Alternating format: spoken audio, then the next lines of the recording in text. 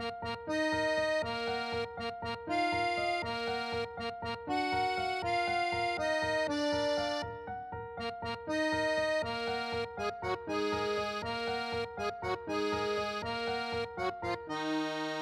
I'm Benjamin Light, And I'm Marcus Sparks. and welcome to Bros Watch PLL2. We're doing our rewatch. We're in season 6A, watching episodes 1, 7, and 8. Game on Charles, Oh Brother, Where Art Thou, and Framed with capital A in there. Did it stop being casual? I don't know. I guess only you can answer that. Okay. All right. So, season 6. What did you think of this past season? It's a weird one to watch in retrospect because they're racing towards the end. And so that's a little, I don't know. You're just like studying. You're like looking at parts that work and parts that you would chip away. I find myself liking a lot of the individual scenes, like scene to scene, but The character stuff. the larger narrative, yeah, felt it just seemed like a lot of weird hoops to jump through to like, who's this Charles person? Okay, we like it's 3 episodes in, we admit that Charles existed, but he died. Mhm. Are we sure he's dead? Let's go look at the grave. And like 4 episodes of, okay, we're pretty sure he's actually alive now. It's like, well, we already fucking knew that like 7 episodes ago. And it's a lot of like pronouns that are going to be uncomfortable later. Yeah, I know. It makes it all But awkward in retrospect. I adored the character stuff. I adored all of their individual stuff. Except for Allie. Oh yeah, without a doubt. But she's again mired with some of the worst characters that are in her storyline. But the stuff with them psychologically dealing with post Dollhouse things. Yeah, but Allison, she already has like Ken and Jason to put up with, and then it's like, who else does she get? Lorenzo. Ugh, yeah, and it never felt like that was really going anywhere. Yeah, it was just like there for her to, I don't know, have another avenue to be like emotional with. And a lot of like little bitchy things where like Toby's just being a real piece of shit to her for a while. Like they all went through something. Yeah, we all went through something, Toby. Yeah, well, whatever. Lorenzo, don't look at her. Like that weird thing when Lorenzo's asking her to coach the soccer team or whatever, which fuck you, Lorenzo. But then like cut back to Toby sinisterly drinking a cup of coffee and watching all this. Well, I know they wanted to include Sasha more. I almost wonder if that was a mistake though. Like if you left her a little more mercurial and mysterious, where she just popped in occasionally, like you never really just saw her day to day or anything like that. But you want to, build up this connection to her to humanize that's the whole idea. But yeah, ultimately. But then you get to a finale, which is the 4 characters that we've really been following for 6 years standing around and doing nothing, standing around and watching someone else get the story. Well, and I think it hurt them too because of the plot so far. They couldn't have Cece around for like an entire 20 episodes. Right.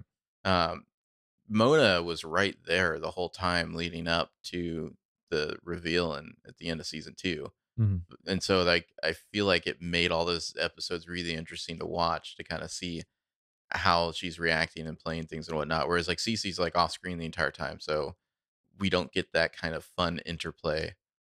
It doesn't feel like we're narrowing down choices for A. It's just like, well, I guess we'll just find out who this mysterious Charles is. The bringing in, the way they brought Mona into season 2 was great because you have to bring her back in to have her be like a last minute red herring that will get quickly, dissolved. But then to have her like stretch her friendship. Yes, Hannah, I would do this horrible thing by kissing your boyfriend. And you're just like, my God, she's so selfless. Well, and to the point you're like, oh, it's her. It's fucking her. Like, I know, I'm sure it's her. Yeah, meanwhile, like you and I are like, fuck yeah, it's her. I've never been more, the D to my house, it's her. Whereas with Cece, you're kind of like, well, there's all these clues from like 2 seasons ago that you can put together where it's her. She hasn't even been mentioned in like a season and a half. So you're just like, oh yeah, it's that was a strong theory a year ago, and then we just haven't talked about it. I mean, I guess after Welcome to the Dollhouse, the thing for me was that as far as we knew, she was the last surviving character from that era. Like because Welcome to the Dollhouse was like solely about like, hey, you should really be eyeing everyone in this age bracket. And I was like, well, it's not going to be Melissa. Everyone else is dead. Like it's going to have to be Cece. And then I was or like, some like twin, and then I was like, I was really into like, oh, it's going to be real scandalous that Jason dated his sister. And then I was like, oh, wait a minute, why do you keep saying Charles? Yeah. Anyways, so episode 1, Game on Charles. Yeah, I feel like we'll probably do more of a recap on this, but in the next two, I feel like maybe we should break it up a little more into character stuff because I feel like that's maybe a little more interesting. It'd be great if our notes But, were that structured that way. yeah. Well, we'll just move through. Yeah. Like scenes where it's like I kind of miss doing that. Scenes where it's like Mona and Magic Mike Montgomery. Like they come back to that 3 times. I feel like we can just talk about that as one piece is what kind of my idea. Sure. Yeah, but anyways, I have not a single note on that anyway, so it's just the dolls, yeah. We're gonna open up and Game on Charles. Well, so problematic title. Story by I. Marlene King, script by I. Marlene King, Elijah Braz, directed by Chalo. I can't remember which is which. I want to say that it said somewhere that Elijah Braz wrote all the non-Dollhouse stuff. I feel like I remember which that. Yeah. Is really interesting because I enjoy some of that stuff. I think is the strongest. But yeah, so the episode starts with answering our prayers that PLL always in the needed. Lost Hatch. Yeah, PLL always needed their own Desmond. And we finally got it. I'll see you in another life. Yeah, in the Lost Hatch here, we've got a blonde drawing like a picture of a sun. I have lots of thoughts about Sarah Harvey. I love Sarah Harvey. Should anything ever happen to me, Sarah Harvey is my constant. For sure. Yeah, and then like the power goes out and we see like the hash marks on the wall. She's basically Ray. Kind of cool to see like the events of the escape in the last episode go by, where she's like just looking out the door like a complete freak. Yeah. I really feel like they were onto something with Sarah Harvey, and like I don't know, they shouldn't have listened to the fans. Is my feeling. Yeah. But yeah, she's watching the girls run by. Breakout character. Mm-hmm. And then she just goes and sits down, like she's very disciplined and feral, and she's got crazy long hair. I don't know. I love this intro. I love seeing something from a different perspective like that. Yeah.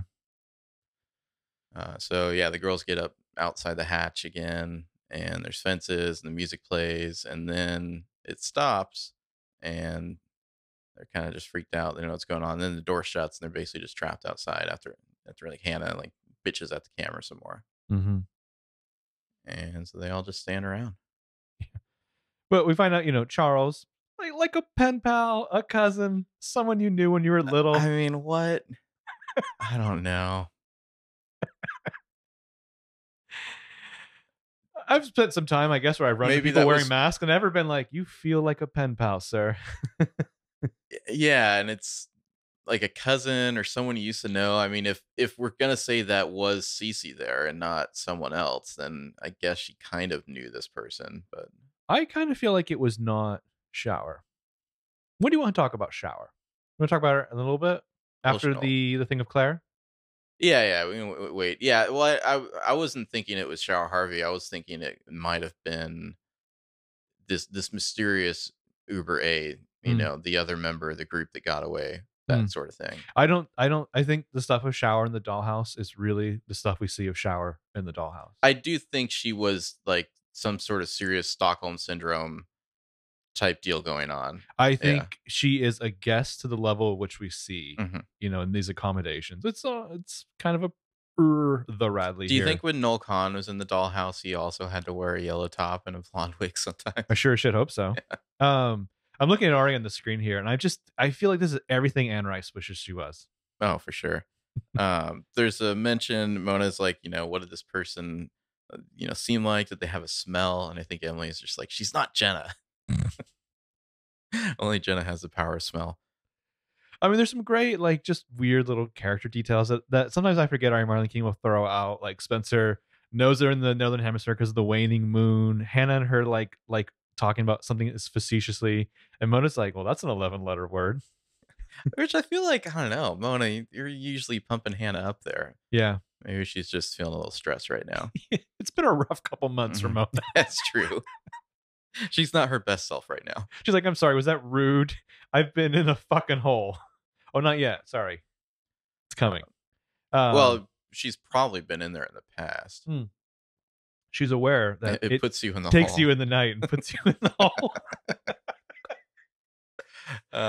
Should we all go get that tattooed after the last episode? Only if it's on our buttocks. Ooh. Oh, sorry. I'm just picturing I'm glancing over, and you have this tramp stamp that says it takes you in the night and puts you in the hole. Explain that one in the bedroom, yeah. So it starts raining eventually. Spencer uses her like massive, weird, like tartan dress to cover them all, except for is that Arya? That's Emily. That's Emily. Yeah, sorry, Emily. Emily's in the lowlands. Yeah, you're not real. You can stay outside the dress. All the rest are in the highlands there. Mona cuddled up right next to her. Yeah. Oh, Spencer looks hardcore. I wish I could screen cap this, but I think I'm using my iTunes version that's non-screen capable right now. This is like the holy triumvirate here, though. Spencer at the top with like Arya and... Yeah, I can't screen cap it. Oh, well. iTunes versions. Ugh. Anyway. They have that now with... that is amazing. Netflix in your browser, I've noticed. You can't screen cap things. Oh, really? Yeah. Got that DRM going on. Well, if you have the iTunes version, go to 407 into the episode and you'll see something amazing as lightning flashes. Just go ahead and make it like your desktop background. That really is a good desktop background. I might have to make a note of that and find this later in the other version I have.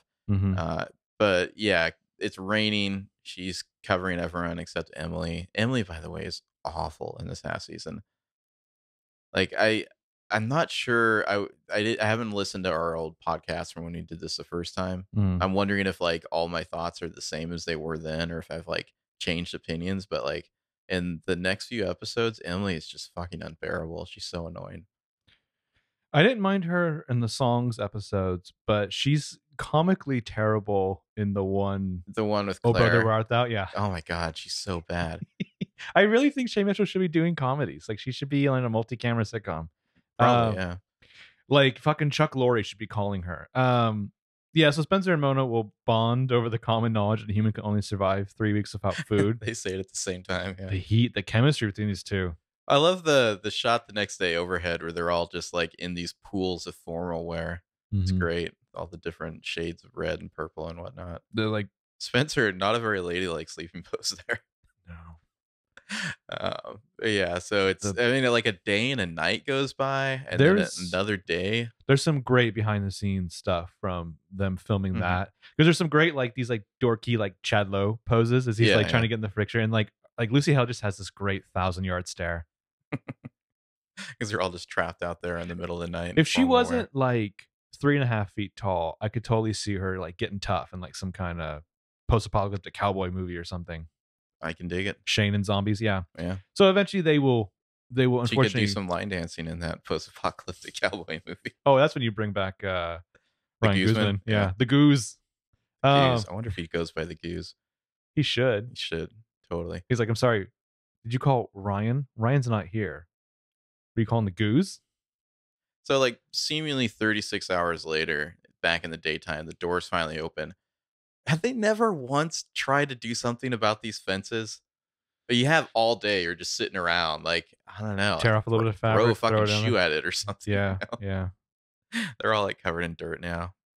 Arya and Mona, they're really like attached at the waist here. I really like that they briefly actually treated Mona like a human being. Yeah, briefly. You and I had a friend who almost peed on an electric fence once. And sometimes I kind of in retrospect wish that he had. Just to like have seen what that looked like. I might have done that as a kid. I can't remember. You might have peed on an electric fence. There was you don't remember?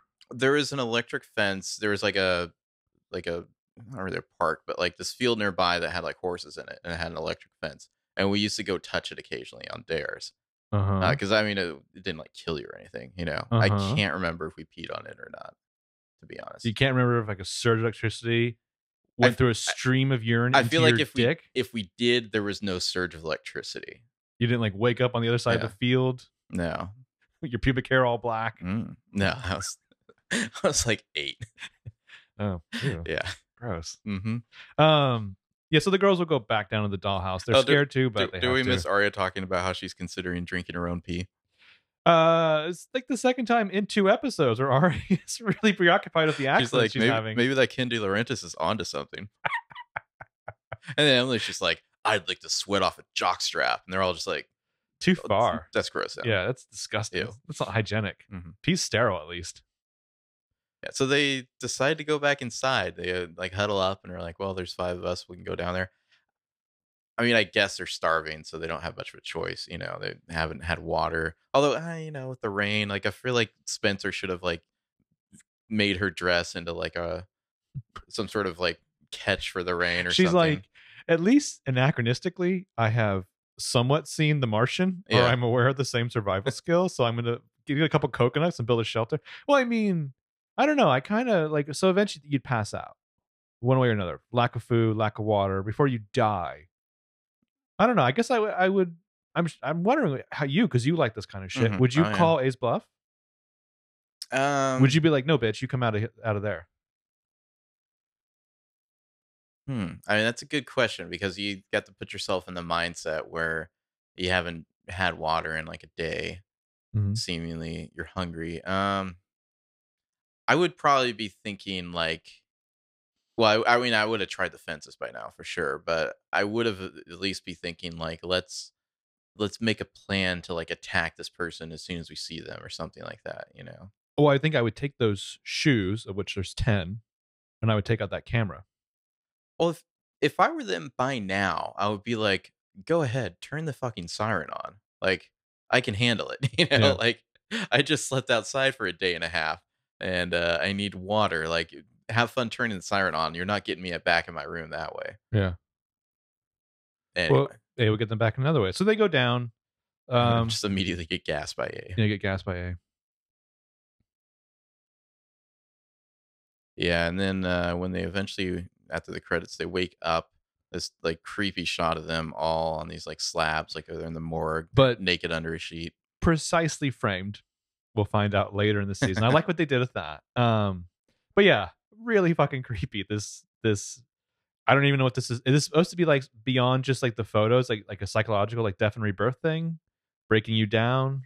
I mean, it's pretty fucking twisted. This Yeah. and this is what's so weird about the whole CC Big Sister feel bad for me plotline is like this is fucking Yeah. twisted and insane. Yeah. And it's hard to marry those two things together. This isn't like you had too much drink at a party and your friend very chastely put you to bed and like took your shoes off or Mhm. something. This is like I stripped you naked. Yeah. I put something in your body. They're all waking up I and put looking you on a under the morgue sheet slab. to like make sure all their parts are where they're supposed to be and they haven't been violated in some way. Yeah. Yeah. Yeah. Arya later like vows to kill A, like yelling at the camera. For what they did to the family. Mhm. Yeah. Yeah, and this is presumably where they got chipped, I guess. Bitch chipped us. Yeah, Arya wakes up. They look around. They're all like checking under their covers, and being Doesn't she freaked out. check Hannah's pulse? Well, Arya just kind of touches Okay. Hannah, like her shoulder. Yeah. Well, I mean, that'd be rough if your daemon's dead next to you. That would be pretty rough. Yeah. But yeah, I mean, like they're looking under the covers. Like, I mean, that's just dark, twisted imagery there. Yeah. They don't know what the hell just happened to them. And then Mona wheels herself in the candy striper. Gives them all OJ and aspirin. She's pretending to be Allie again. She's like, "Don't call me Mona." That bitch is dead to me, Mhm. which is funny in the Oh scenario. yeah, yeah. And the last thing when they got gassed, A used the gas mask on Mona to I don't know, not knock her out, Yeah. give her a stern talking to or something. I don't know. A lot of finger wagging. Yeah. When there's this moment where like there's like chimes saying they need to go somewhere, and Mona looks at the camera and she's like, "No." Is it possible that she's like is a little more involved than she's letting on here or something? Like she's like disagreeing with A right now Possibly. over what A wants to do. I mean, it's entirely possible. Like you don't. It's been a couple hours. Yeah. I'm surprised Mona hasn't taken over this whole operation. Because like she's making a stand here, like no, like I'm not doing that. It's like A wants her to do something and she doesn't want it, or I don't know. I mean, I think when I first watched this, I had wondered if the whole them, and they just barely worry about Mona's safety. Mhm. Like I always wondered if that was like a manufactured ploy on Mona and A's part. Well, I mean, they kind of did it with Sarah Harvey, so all bets are off. All bets are off. Yeah, it steals you in the night and puts you in the hole. So Which is hilarious, but also that's rough. yeah, so they go back to their rooms and are like, okay, And they immediately start screaming. go back inside, which is far more effective than. Yeah, we don't need to see it or anything. But Yeah. a bunch of screaming, no, no, no. 3 weeks later, and this is really like, oh shit, Yeah. they got tortured for like pretty much a month straight. Yeah. And then, in the darkest reality, Allison's giving a press conference for Dad in her front yard while Ezra and Caleb are in attendance. And the twins are there, if I'm not mistaken. Yeah, This the is twins them are right there. here, right? Yeah. Yeah. Cindy and Minnie. I think that's the last time we see them. Yeah, that's a good point.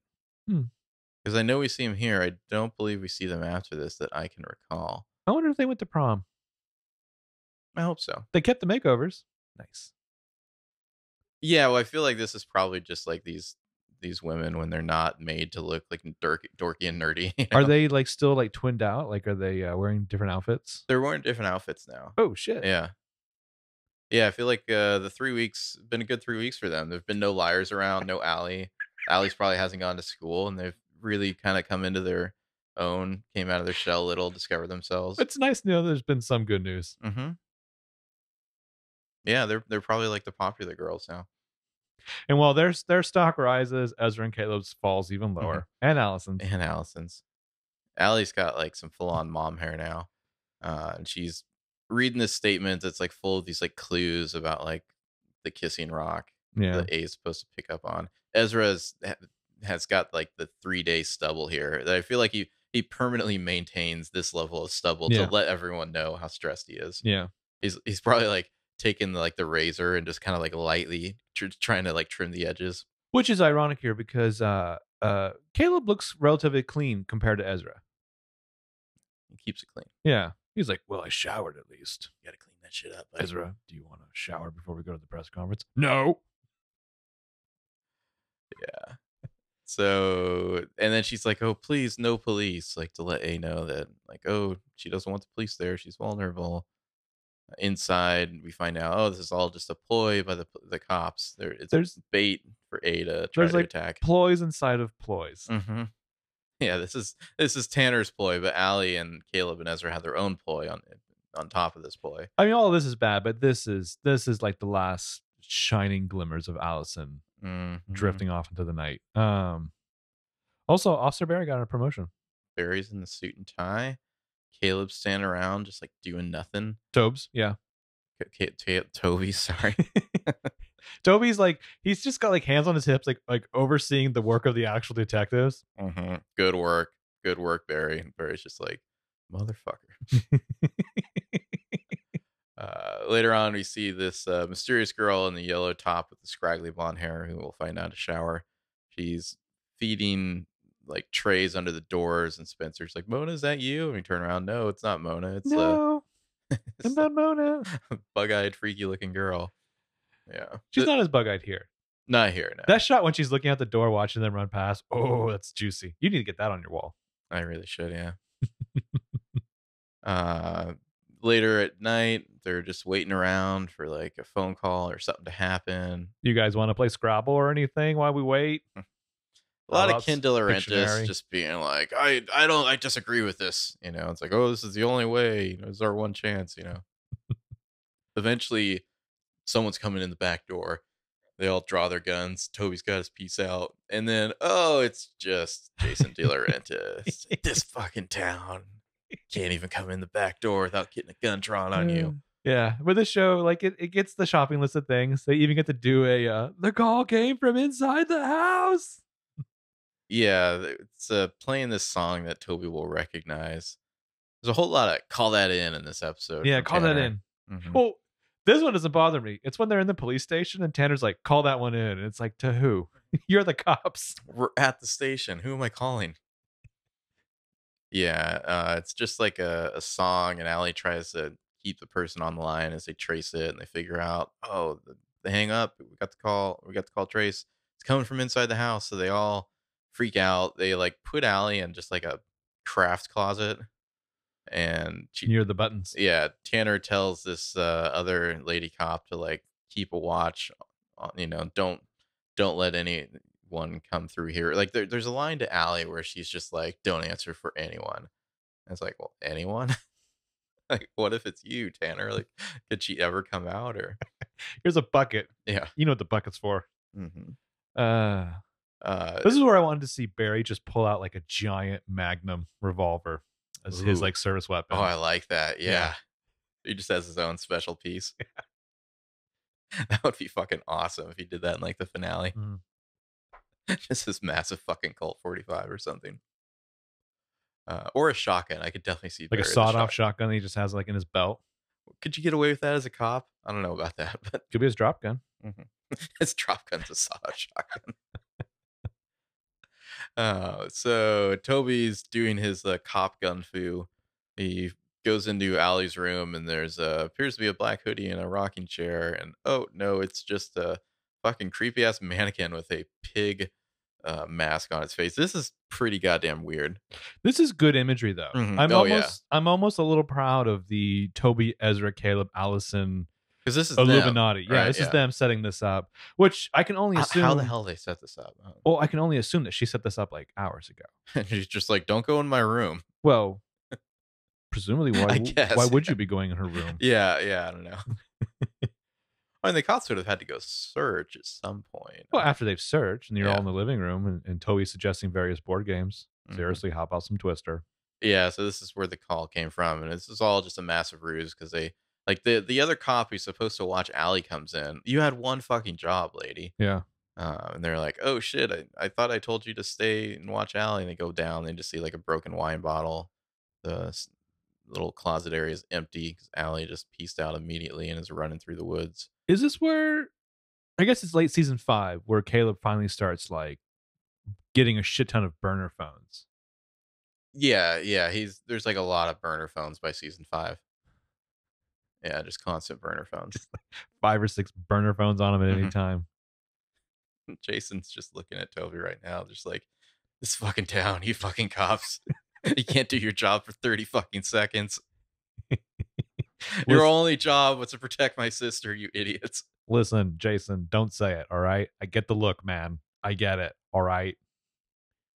And really, it's not even my fault because, I mean, look at me. I'm nobody here. Call that in. Yeah, Toby's just like, he has like this frowny look, and Jason's just like, "What is it, man?" You know, and it's like, that song. My mother used to sing it to me, or some bullshit like that. The song from the public domain. Yeah. It's something about apples, or yeah. Call that in. Ken just looks so befuddled. Mm-hmm. What the fuck is going on in my house? He's probably just wondering, like, can he sue someone? You know, like, can he at least get a little something out of this deal? I just need a hot, fresh glass of piss right now. It'd be so relaxing. If you'll excuse me. I thought you were about to mimic it there when you put your hand down in your lap. I was like, ew, people can't see that. It's an audio medium. But you can see it. Speaking of lost men, Caleb and Ezra chewing their fingers. Ezra has been reduced to the driver. Yeah. Because that's the only value he brings. And then still Caleb has to tell him what to do constantly. Just like, slow down. What are you doing? Yeah, Allie is snuck through the woods, gets into their car because they set this all up. It's all a big ruse to get her out of the house so they can go. What are they doing to try to find the A-layer here? I'm trying to remember what their scheme is. Oh, they've she's going to go to the Kissing Rock. They planted the clues about the Kissing Rock, hoping the A caught them. So she'll go to the Kissing Rock and hope to find A. And she's got a tracker in her boot. Yeah, we get the line, give a girl a pair of boots, she can conquer the world. Good pair of shoes, she can conquer the world. Yeah. I mean, I gotta say these bros here, they've got some very A-like tech.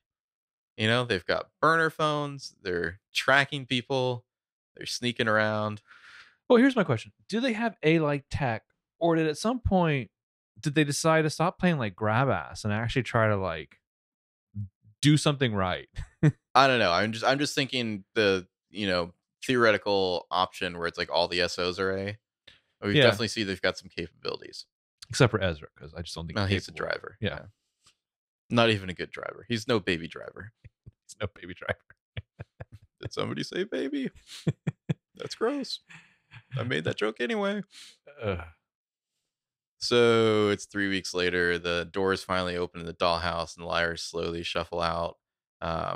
They're all just had this haunted, 1,000-yard stares on their face. Also, a little uncomfortable being each other's presence for the first time in 3 weeks because of reasons. You get the sense, without anyone saying it, you get the sense this is the first time they've seen each other. Yeah. Ari with the pink streaks in her hair, I feel like that's like an immediately chilling image because there's so much weight built up about those pink streaks, and then the idea that A would force Arya back into that haircut. Oh, and Spencer and the Argyle. Mm-hmm. It's like, yeah, A's like forced them back or reduced them back to, who they And were. it's just like dark psychological torture. Yeah.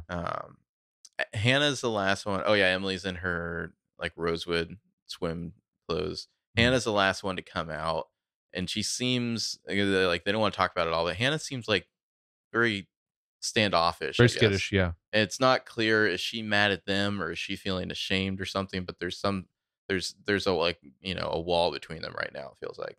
When Emily's able to like just bring Hannah in for a hug and because she's not the real one. Yeah, because they're not real people. Yeah. Ooh. And yeah, I think they get told to go into Allie's room. They have to get ready for Allie. Like all these boxes are in the Allie room with a bunch of stuff. They don't know where Mona is, but it's like A's gone and stolen a bunch of Allie's things, along with some newspaper clippings to like show them that Allie was released from jail, and they're supposed to get the room ready for the real Allie. Yeah. What does that mean for the fake Allie Mona? We don't know. Mm. But yeah, Hannah's very kind of standing apart from them the whole time. It's like you really wonder, like, what the fuck happened in these 3 weeks, and especially what happened to Hannah. But she was all you get is that she mentions being forced to sign the welcome card for Allison, and you can only imagine what that means. But then they do the POV of the camera in the room, and this time Hannah has no snappy comebacks. Like she just seems broken in that regard. And so instead, Arya has to vow to kill A for what A has done to their family. I think it's still a little later. Yeah. Mona's in the hole. A's shining a flashlight down on her. It's like this weird. I don't know if that's a well or what because it's pretty wide. But yeah, she's seemingly been down here those last 3 weeks. She's all dirty and gross. Not pictured her bucket. Ooh. Or her lotion. Yeah. That she puts in the basket. And then like A walks away and just leaves Mona screaming in the dark. And then Queen's Bohemian Rhapsody. Yes. Starts playing. I like the old photos, and one of them is the still from the episode, the washed out flashback. Well, it's like the day at the beach. Who took that photo? Yeah. It's like someone in the water. It's like Lucas. Could have been anyone because everyone was there that day. We found out. Yeah, so they're all just going through Allie's thing. Spencer finds a little old toy that has CD, the initial CD carved into it, and her brain is doing more math and callbacks from like 4 episodes ago with the anagrams. Arya insists that Spencer come help her with the clothes in the closet. I like how there's a few more yellow tops in that closet. And so it's a weird thing where like Spencer doesn't want to do it all at first, and Arya like insists. So she goes over there, and you see a note from Mona has been carved into the wall. He's going to kill me. I mean, it's kind of interesting with the yellow top and their looks here being from circa that Labor Day weekend. It's almost as if Charlotte, I don't know, like could she like rewind and redo where Allison doesn't get bonked over the head with a rock? Well, it's like she just wants to live in that moment. Or it's like maybe she can redo it where she comes home and they're a family and these are her weird friends. Well, the dramatic tension here, I guess, is that if the real Allie comes, Mona's going to die. Yeah. That's basically what their concern is right now. Yeah. Yeah, so they're freaked out. Also, news broadcast about the Raleigh Sanitarium being closed and not found out here, but sold to the Karasimi Group. And then later, it's Barry's going over like footage from the press conference. Tanner's just like, is there anything you want to tell me, Toby? And Toby just looks like a 5-year-old who like ate a bunch of candy he wasn't supposed to or something. It's like, it's obvious he's got a secret. But then Barry interrupts him. He's like, oh, look at this. And you kind of see. What is Toby doing here? Like, is he just like keeping Barry company? I guess so. Barry's just like, I don't need any help with this. That's okay, bro. I've got your back. Look, Toby, you got me the sandwich. You got me the coffee. I don't need anything else. I want to learn from the master. Like the guy in the $1,500 suit's gonna hang out with the guy who can't make that in 3 months. Come on. So we see in the video footage that it appears Andrew Campbell in like a baseball cap, kind of hiding his face, is walking by in the background. That square jaw. Gets into a car. Well, that reminds me. I wanted to check, and I'm going to check right now to see if the car, it's like a blue sedan he gets into, if that's the same one from FaceTime or not. So why don't you vamp for a little bit, and I'll check on this. I just basically the next thing in my notes I just wanted to point out is like how all of the stuff in the dollhouse, like how fucked up it is that 5 years later, Allison's like, guys, can you do me this solid and just like testify on my sister's behalf? I know. That's yeah. Yeah. Uh-huh. But I was always intrigued by what they're indicating here is that A has been slowly taking things from their homes to populate their rooms, like little things that they just thought that they'd lost. Yeah, in addition to the stuff for Allie, the stuff for them as well. But we'll also find out that a lot of the stuff that apparently was meant to be baby Charles's, like, just became Allison's because Charles was gone. Yeah. Like maybe that little toy boat, but also the christening set. So not the same car, in case anyone's curious. Different car from FaceTime and Allie's flashback. I don't think we're ever going to find out this car from that flashback ever again. Well, this car here is presumably Andrew Campbell's car, or this the one right he was here using, in Game On Charles. Yeah. But I mean that FaceTime flashback, I don't think we're ever going to. Probably not. I know who was in that car with her. So Allie's walking around the woods near the Kissing Rock, and then she hears music playing because there's another car parked nearby that's playing Walking After Midnight from the speakers. So she gets in and turns it on, and there's like a little GPS. It's like giving her directions. So she's like, all right, robot car, I'll let you kidnap me. And she just drives off. As you do. And Caleb and Ezra are tracking him. And Caleb the whole time is just like, slow the fuck down, buddy. What are you doing? Don't follow that fat close,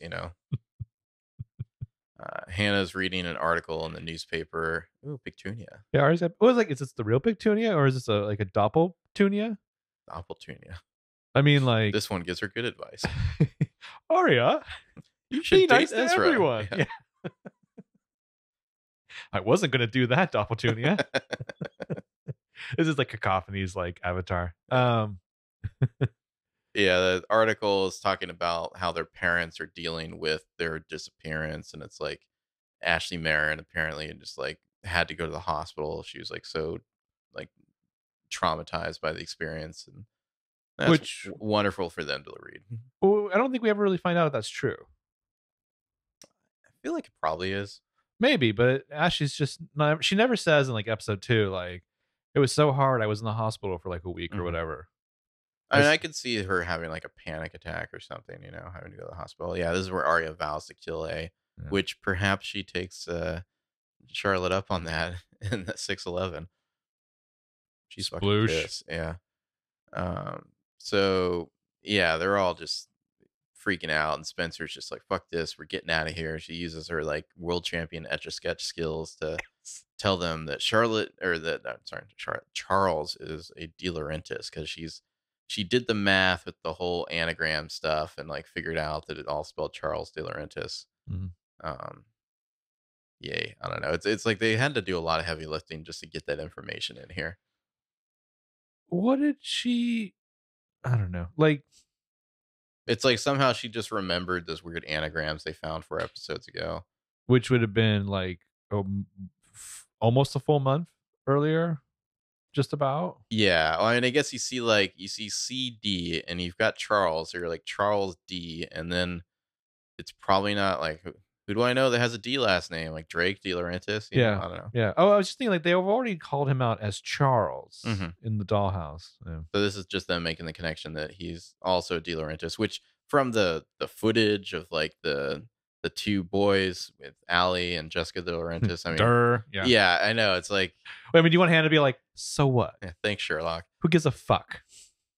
You observe, but you do not see. Arya's gonna like yell at the camera. Sorry, I may not kill you. I'll just maim you now.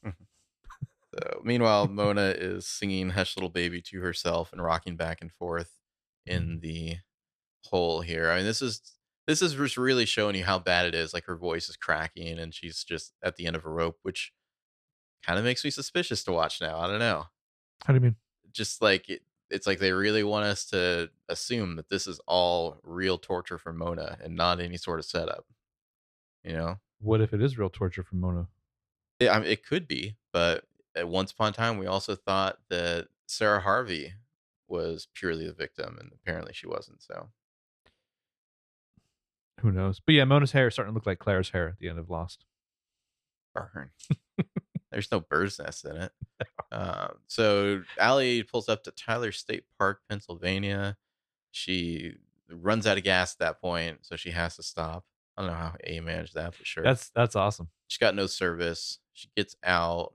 Like the little thing tells her to get out of the car and like go to the trunk or something. Ezra's once again following too close, so Caleb has to yell. Slow down. Yeah. Slow down. Back at the police station, Tanner's reading some of Andrew's journals. Andrew journaling. What a ponce.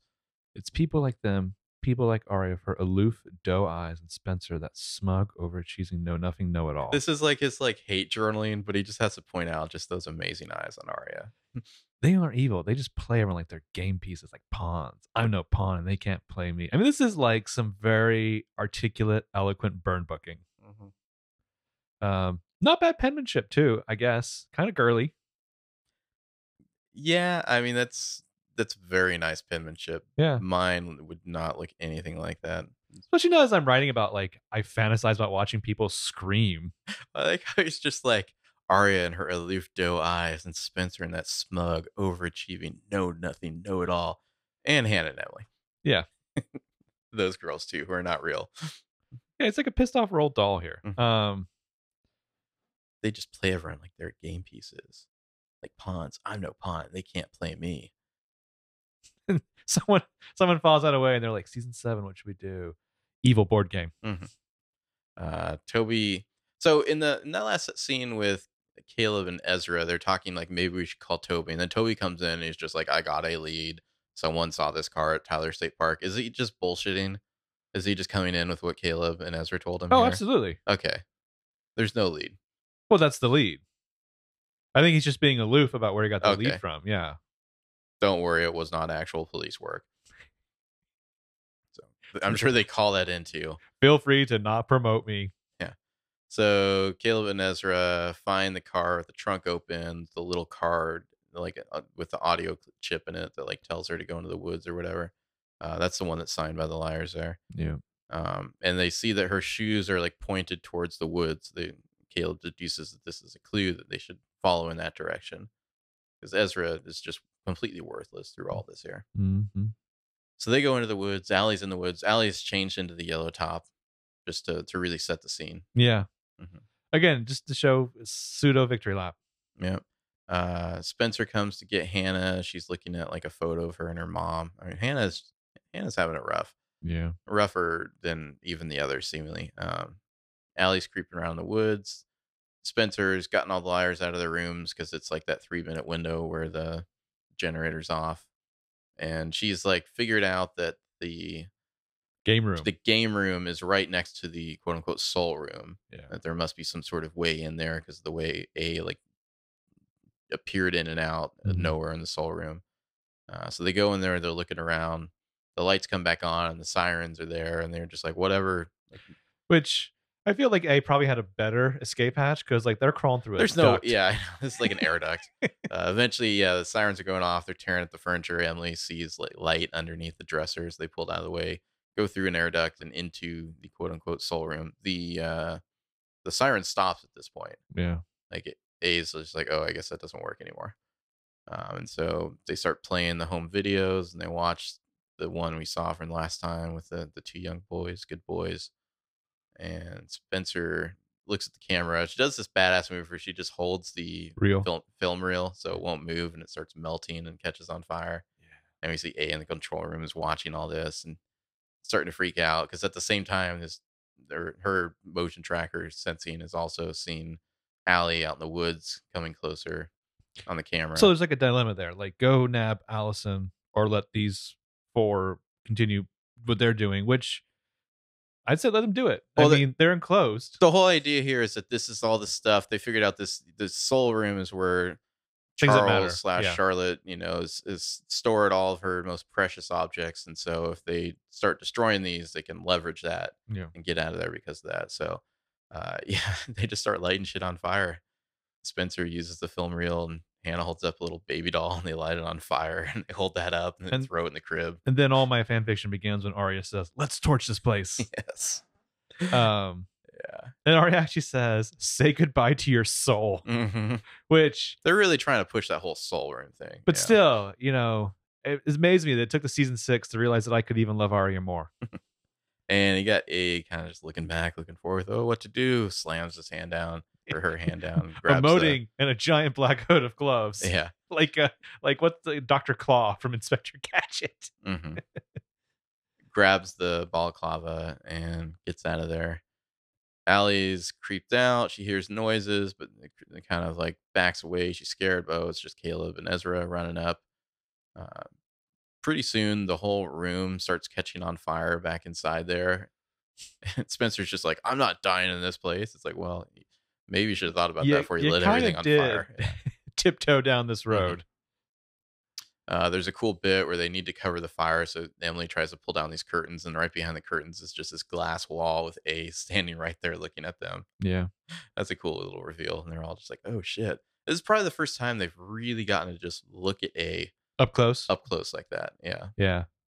I mean, maybe a little bit on the rooftop and 50. This kind of reminded me of like some of the stuff in at the end of Scream 2, like all the climax in like the recording studio. Yeah. So outside, Allie and the guys are gonna run away, but then eventually inside, A takes off and hits the fire alarm, and they hear that outside. And all the doors open and the fire alarm is hit, so it's like now they can just run away. I guess Charlotte has her own separate escape hatch from all this.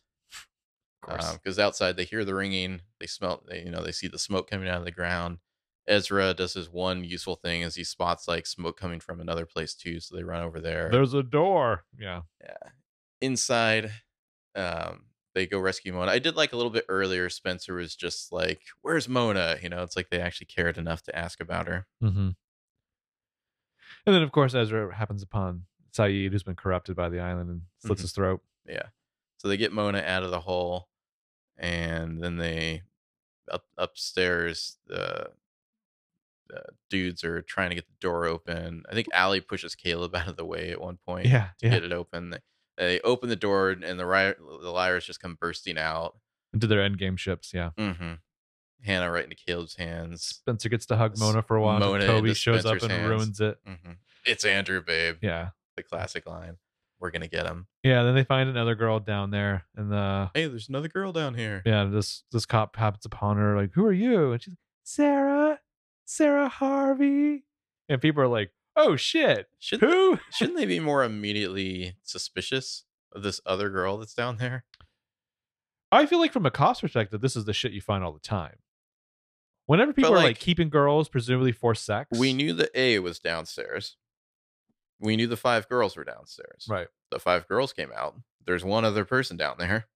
You're like, oh, she can't be A. I don't know how much police work is informed by like great twist endings in movies and TV shows, but I feel like this just looks like a crazy sex trafficking operation as it is. I guess. Yeah. I don't know. I feel like a little more due diligence could have been done there, I guess.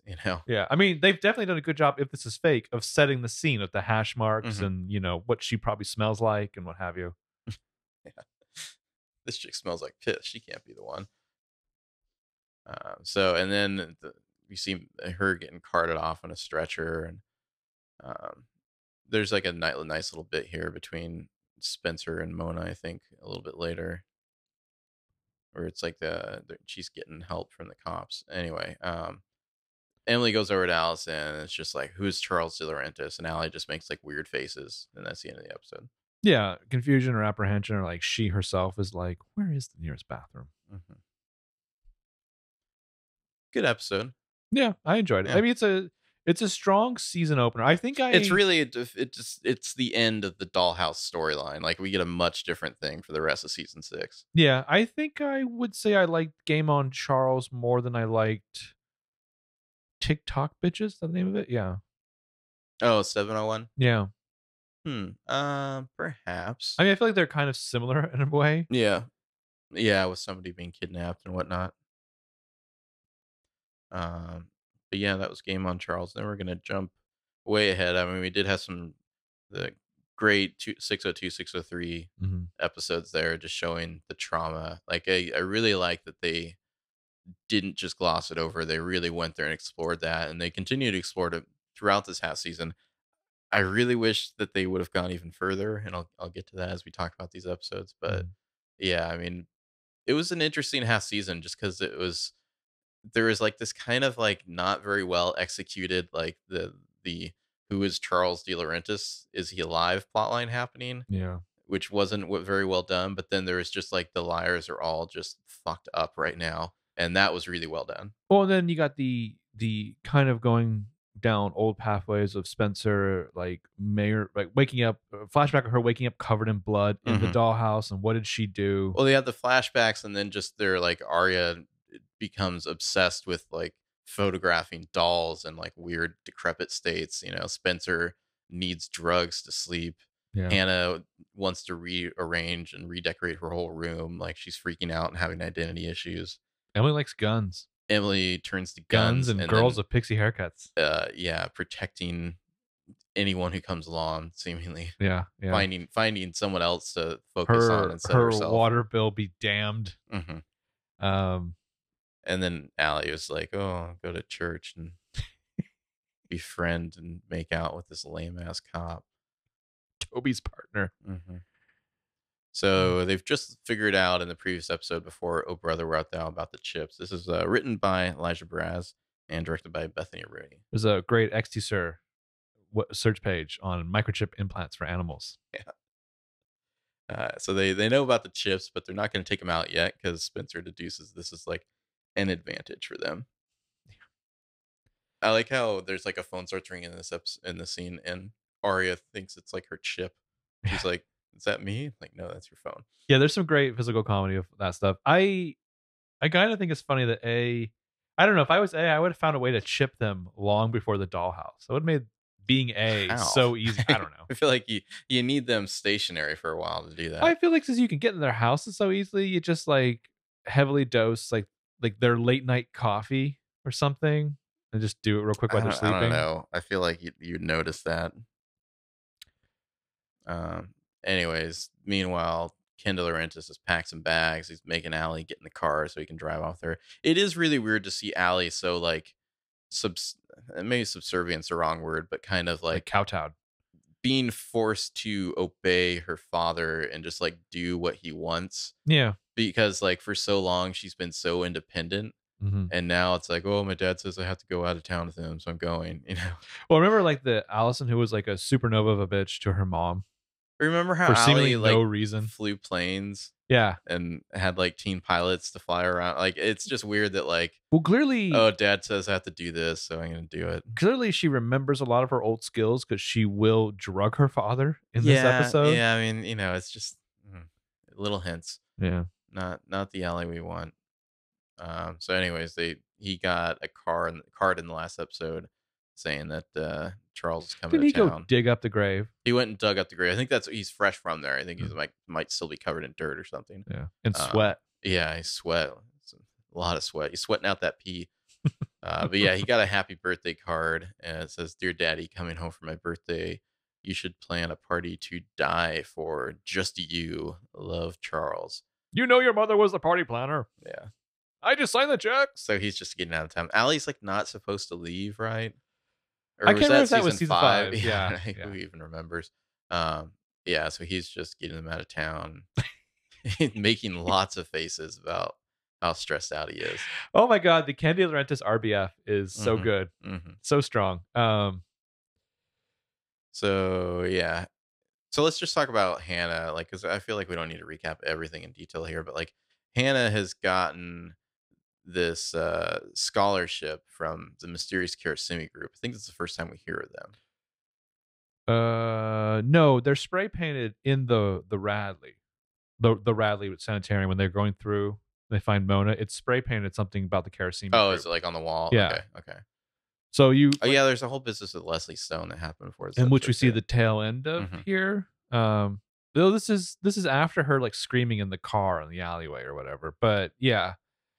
So she's gotten this scholarship because that was one of the things that Ashley did while she was in the dollhouse that made her feel good to think that Hannah might still have a future. Yeah, and this is how she kind of like kept her sanity when Hannah was kidnapped, was just filled out scholarships for everything she could think of. And Jason recommended Ashley apply to this one because Jessica donated money to them all the time, which all the red flags. Really?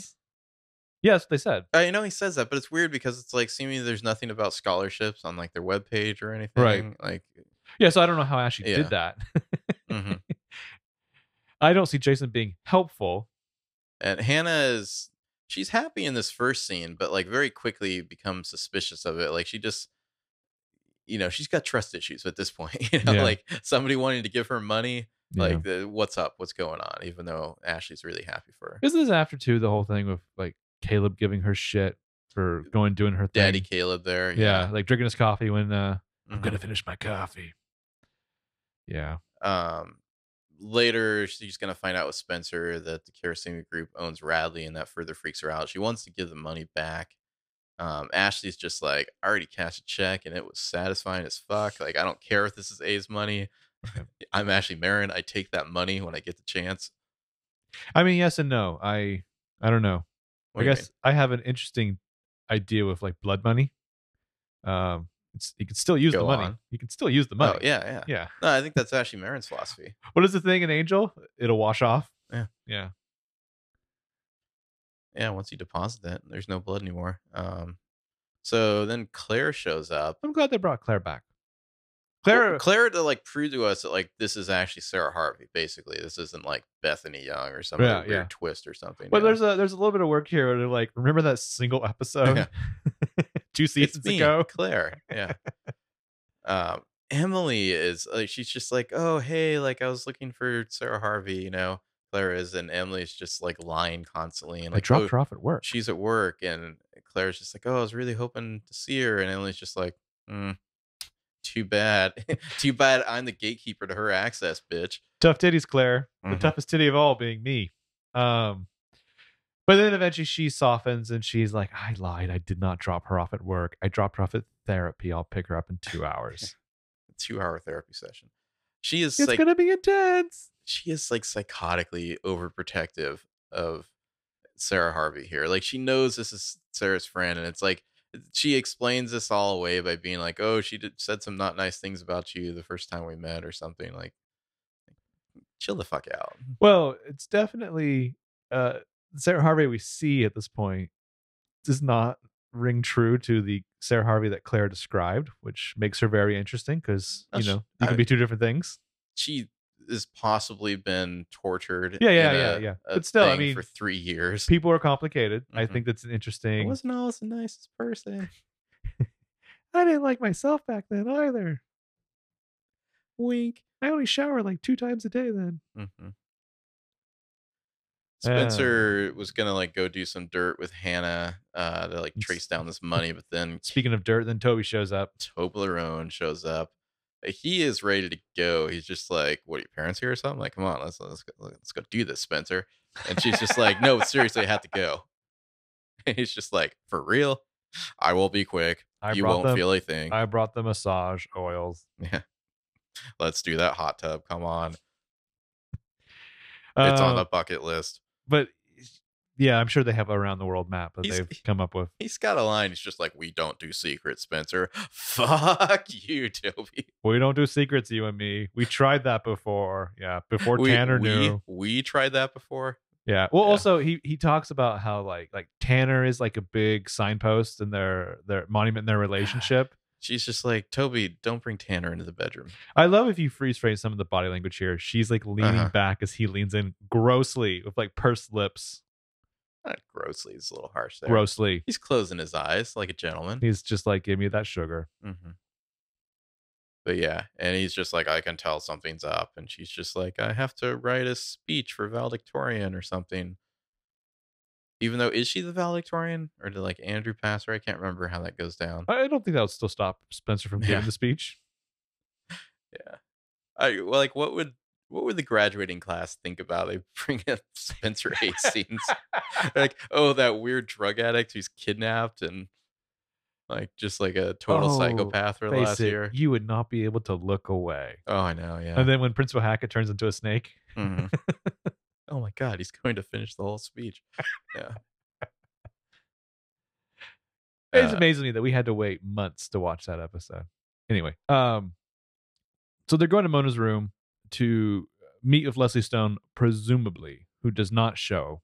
Mona is like Leslie's intermediary. Intermediary, yeah. And Leslie's, she's been through a lot. She's in a tough place right now, but any backsliding could really hurt her because we find out that she was in Radley too, Mm. and that she's like crazy or something. But what's really interesting is in the background, Arya can't stand the way this doll is looking at her, so she's going to not turn the doll around, but break the doll's neck and spin its head backwards. Spencer's like, Arya, baby, leave the doll alone.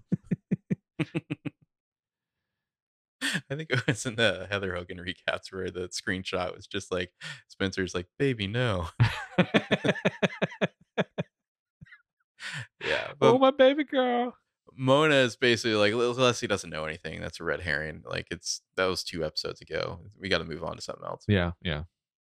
They're not very happy with Mona, and she's just like, seriously, I would tell you, like if I knew, I was kidnapped for several months as well.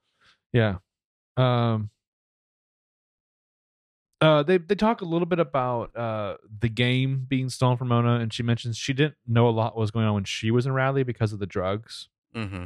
And then sometimes it seemed like she was talking to Allison. Sometimes I can't remember who the other one was. Sometimes she thought she was on American Idol, I think is auditioning for American Idol. Yeah. So like that'll pay off into the hazy timeline of 610. I want that flashback to Allie just like singing in her Radley cell and everyone just enjoying the I think it'd be like sounds. In the common room and everyone would be like clapping. Yeah, and then there's Sarah glowing like the sun. Yeah, the drama between Emily and Sarah here in this episode is that they kissed the other night, or I guess the night before. This is after their synchronized swimming, right? Yeah. I don't know if that was the same episode, though. That might have been even earlier, but It was something where I think Emily came in and she was asleep, and then like Sarah just like woke up and kissed her. Wasn't she looking for the chip? She's looking for the on the back of her neck, yeah. Yeah. Which, red flag, by the way, that Sarah is the one without chip, even though she was there for a super long time. But yeah, so now it's a little awkward. Really like this look that Shower's got here. Yeah. Like I want to say she might have been wearing a wig or something in the yeah, because Dre Davis has short episode. hair. Yeah. No, I mean not in the previous episodes, but in the season 7 ones. Like her hair is very different. From season 6 to season 6B and 7. Yeah, maybe. Yeah. Well, because I mean, look at Dre Davis' hair now; it's quite a bit longer. Yeah. But it's a little awkward, and Emily's just making it more awkward, and it kind of seems like Sarah. Like I feel like we get a little more of her real personality, especially when she goes to see Claire, where it's kind of like, hey, let's chill out a little. Like maybe I shouldn't be living here with you because it makes it awkward, Well, Emily is just goofy and awkward as fuck here. Mm-hmm. Like, yeah, you should date people, me, other people, anyone, someone else. I don't know what. I really like Sarah Harvey. I feel like this is my feeling on why fans hate Sarah Harvey is because the Emily character this past season was so awful, and she was constantly obsessed with Sarah Harvey, and like people took it all out on Sarah when they should have been mad at Emily. I just can't look away from the screen when Sarah Harvey's on it. She's just wonderful. Like she's so squirrely and weird. Yeah. I fully intend to populate a liar's wall of my own defending Sarah Harvey from bad people. She really just owns her weird awkwardness. Yes, she's amazing. But yeah, I feel like people are misplacing their anger, like directed towards Emily. Emily's awful here. Sarah's a much more compelling character, I feel like. It's kind of funny how it always goes against Emily's girlfriends. I feel like Emily is not talked about as much as her love interests. Sometimes, yeah. That's always struck me as fascinating. Then you get this, not as interestingly awkward scene with Jason and Lorenzo, which I blacked out through most of. Although I do like Jason's shirt there, I kind of want that. But he basically tells Lorenzo to fuck off, and then he sees there's like a little balloon. Lorenzo, so you're fucking my sister, huh? Yeah. This fucking town. This goddamn town. Overage cops everywhere trying to fuck my little sister. Yeah. Still in high school, bro. There's a little red balloon with a card on it. It's a little message. It's from Charles De Laurentiis. These cops are parked right in front of the house. I know. But you couldn't see someone bring a goddamn balloon. A red balloon. Note with an address says come alone or not at all. I feel like you should start signing off things that way. Come alone or not at all. Yeah. Just like on my work emails and whatnot. Yeah. Yes. And it's just like, ooh. And I think, is this where there's like the little frog. Yeah, there's blue like frog. a little blue frog, which I guess we can intuit is like something he'd remember from his childhood or something like Yep. that. Yep. From Cousin Freddie, yeah. Cousin Freddie, that's right. Yeah. So Arya is going to end her doll phase. Well, how fucking stupid is Jason that like he had this imaginary supposedly friend named Charlie. Mm, And they're like, no, Charlie's not real, man. And then like this friend comes back as Cousin Freddie, yeah. and you're just like, that adds up. Totally different people. It just, it just sapped his confidence. I doubted myself for years. Yeah. Poor bastard. Yeah, Arya's had enough of her creepy dolls. She's moved out of her doll phase here. I like how she throws one behind her and Magic Mike Montgomery checks it. Yeah. He's basically here to just be like, hey, did you like put the word out on me with Mona or something? Like, why won't she return my calls? Also, denim cowboy shirt. Oh, he's rocking the denim, yeah. And Arya's just like, no, I don't talk to Mona. But he's basically like, Mona hasn't talked to him at all. And Arya's like, oh, that's too bad.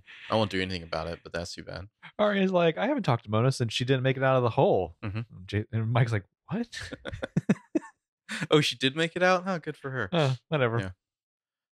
Yeah, there's a scene with Emily and Shower and Claire. The cookies and milk. It's so awkward. Sarah ordered the peanut butter cookies. Shower just needs to be like, hey, Emily, fuck off. Yeah. Trying to hang out with my friend. Step off, Emily. Emily is just like butting in constantly. She's like the weird mom, like trying to like interject in every She's become conversation. Pam. Yeah, she's become Pam, totally. Yeah. Like Shower wants to like laugh a little and joke with her friend, and Emily's just not having any of Claire's it. like, here's my dog who's grown up so much. He was a puppy when you last played with him and loved him. And Emily's just like, hey, bitch, no one cares about your dog. All right, let's make it about me. Yeah, and Emily can't see what's on the phone, and she's getting really mad. God, she's so terrible here. Hey, no inside jokes, no inside stories, okay? Yeah, so Spencer and Hannah are doing their research, finding out about Radley and whatnot. It's a lot of health stuff that the Karasimi group's been involved in. I mean, I guess there's some sort of health care focused fund or something. Like they've used Charlotte's experience with mannequin legs to like provide prosthetics. Yeah, I know about that. Might be a little bit of a stretch.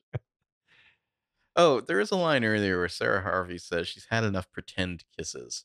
Yeah. What does Like Allison. that mean? Well, it's funny, as Allison's the only one who brought up pretend kisses before. Yeah, well, I mean, like, was A pretend kissing you or something? Like what? I don't know. Also, I just have this in my notes, and I'm not sure why I wrote this down, but I think I agree with it. That in 7B, Jason needs to do like the full samurai haircut. I'm sure we've brought that up before. Have we? He needs to take the Frank TJ Mackey look. Yeah, totally. Yeah, be a good look for Jason. I mean, I look at the like if Jason were to start talking about like his sensei, that flies completely, I think. At the same time, though, I'm sure Jason listens to like Alex Jones. The Karasimi group has a generic throwing Jason under the bus there out of nowhere. Does he doubt himself that much? He listens to stupid conspiracy radio. Everyone knows that Obama was involved in black ops operations. The Karasimi group's like website looks professional if super generic, and I just think about like once Jason becomes CEO, like they just tank. Yeah. There's a thing where they go to their community page, and it says, with investment holdings in some of the world's most exciting projects, the Karasimi Group is a forward-thinking collective. I'm trying to read this here. With strong ties to the communities working. Like it says nothing at all. Yeah. Strategic investment and leadership and profitable something or other. Mm-hmm. Yeah, eventually Shower and Claire's just like, oh, you should come over, like it'd be really fun for you to visit. And Emily's just like, I don't think that's a good idea right now. Yeah. And they're just like, fuck off, bitch. Like the Claire is just like, I can't believe this chick. Even Shower Harvey here is like, she's kind of like, Jesus, Emily. Like she seems like the normal one. She seems like a normal teenage girl, and Emily is just so extra. Yeah. Shower's like, douche chill. Seriously. Yeah, like Emily's like really turned off, and like Claire mentions like some friend of theirs had a baby, and Emily's just like, who cares about babies? Anyone can have a baby. Fuck babies. Yeah, Sarah. I feel like we see a little bit of the theoretical Queen Bee Sarah persona that she would have had with her friends Yeah. back in the day. People just falling over themselves to impress her. Mm-hmm. Yeah. And she's also got the scar on her forehead from when she fell off her bike. I like that. Oh, yeah. But yeah. Oh, Emily's so terrible in this episode. So, anyways, Hannah and Spencer decide they're just going to go to the Karasami group. Meanwhile, earlier, Sabrina, She's the hookup for Spencer. This is earlier in the episode, but she like noticed that Spencer was like I don't know, not feeling very happy about something, like stressed out. And so later she just comes by when Spencer's taking a phone call and puts some pot gummies. Because Spencer had asked her for pot in a previous episode. She put some pot gummies in her purse there. Mm-hmm. Just like the pot fairy. Like many people told this, I'm not familiar myself, but many people told us after this episode aired that like that's like a lot. Like that's some serious money, I think, for all those pot gummies. Like those are not cheap, I guess. And so I don't know, it's like a couple $100 worth of pot gummies or something like that. And that money just goes all right into Toblerone. I mean, I guess she probably makes them herself. Yeah. So. Didn't we like get some kind of like flagrant HR violation as like Ezra's talking shit about her to Spencer earlier in the season too? Oh, he mentions Spencer knows that she has pot because Ezra tells her that's right that she smokes pot like for her. She had some sort of illness or some anxiety or whatever. Yeah. Earlier she's lurking around. This is all my like Sabrina's A theory here. She's eavesdropping. She's just keeping tabs on what the liars are up to. A cyber terrorist, master manipulator, drug dealer. And so Sabrina just gives her a little hookup. Well, she mentions to Hannah like, just tell Spencer to thank me later. And Hannah's just like, what? Fuck off. I'm in my own world. Why is the coffee maker in the bathroom of this hotel?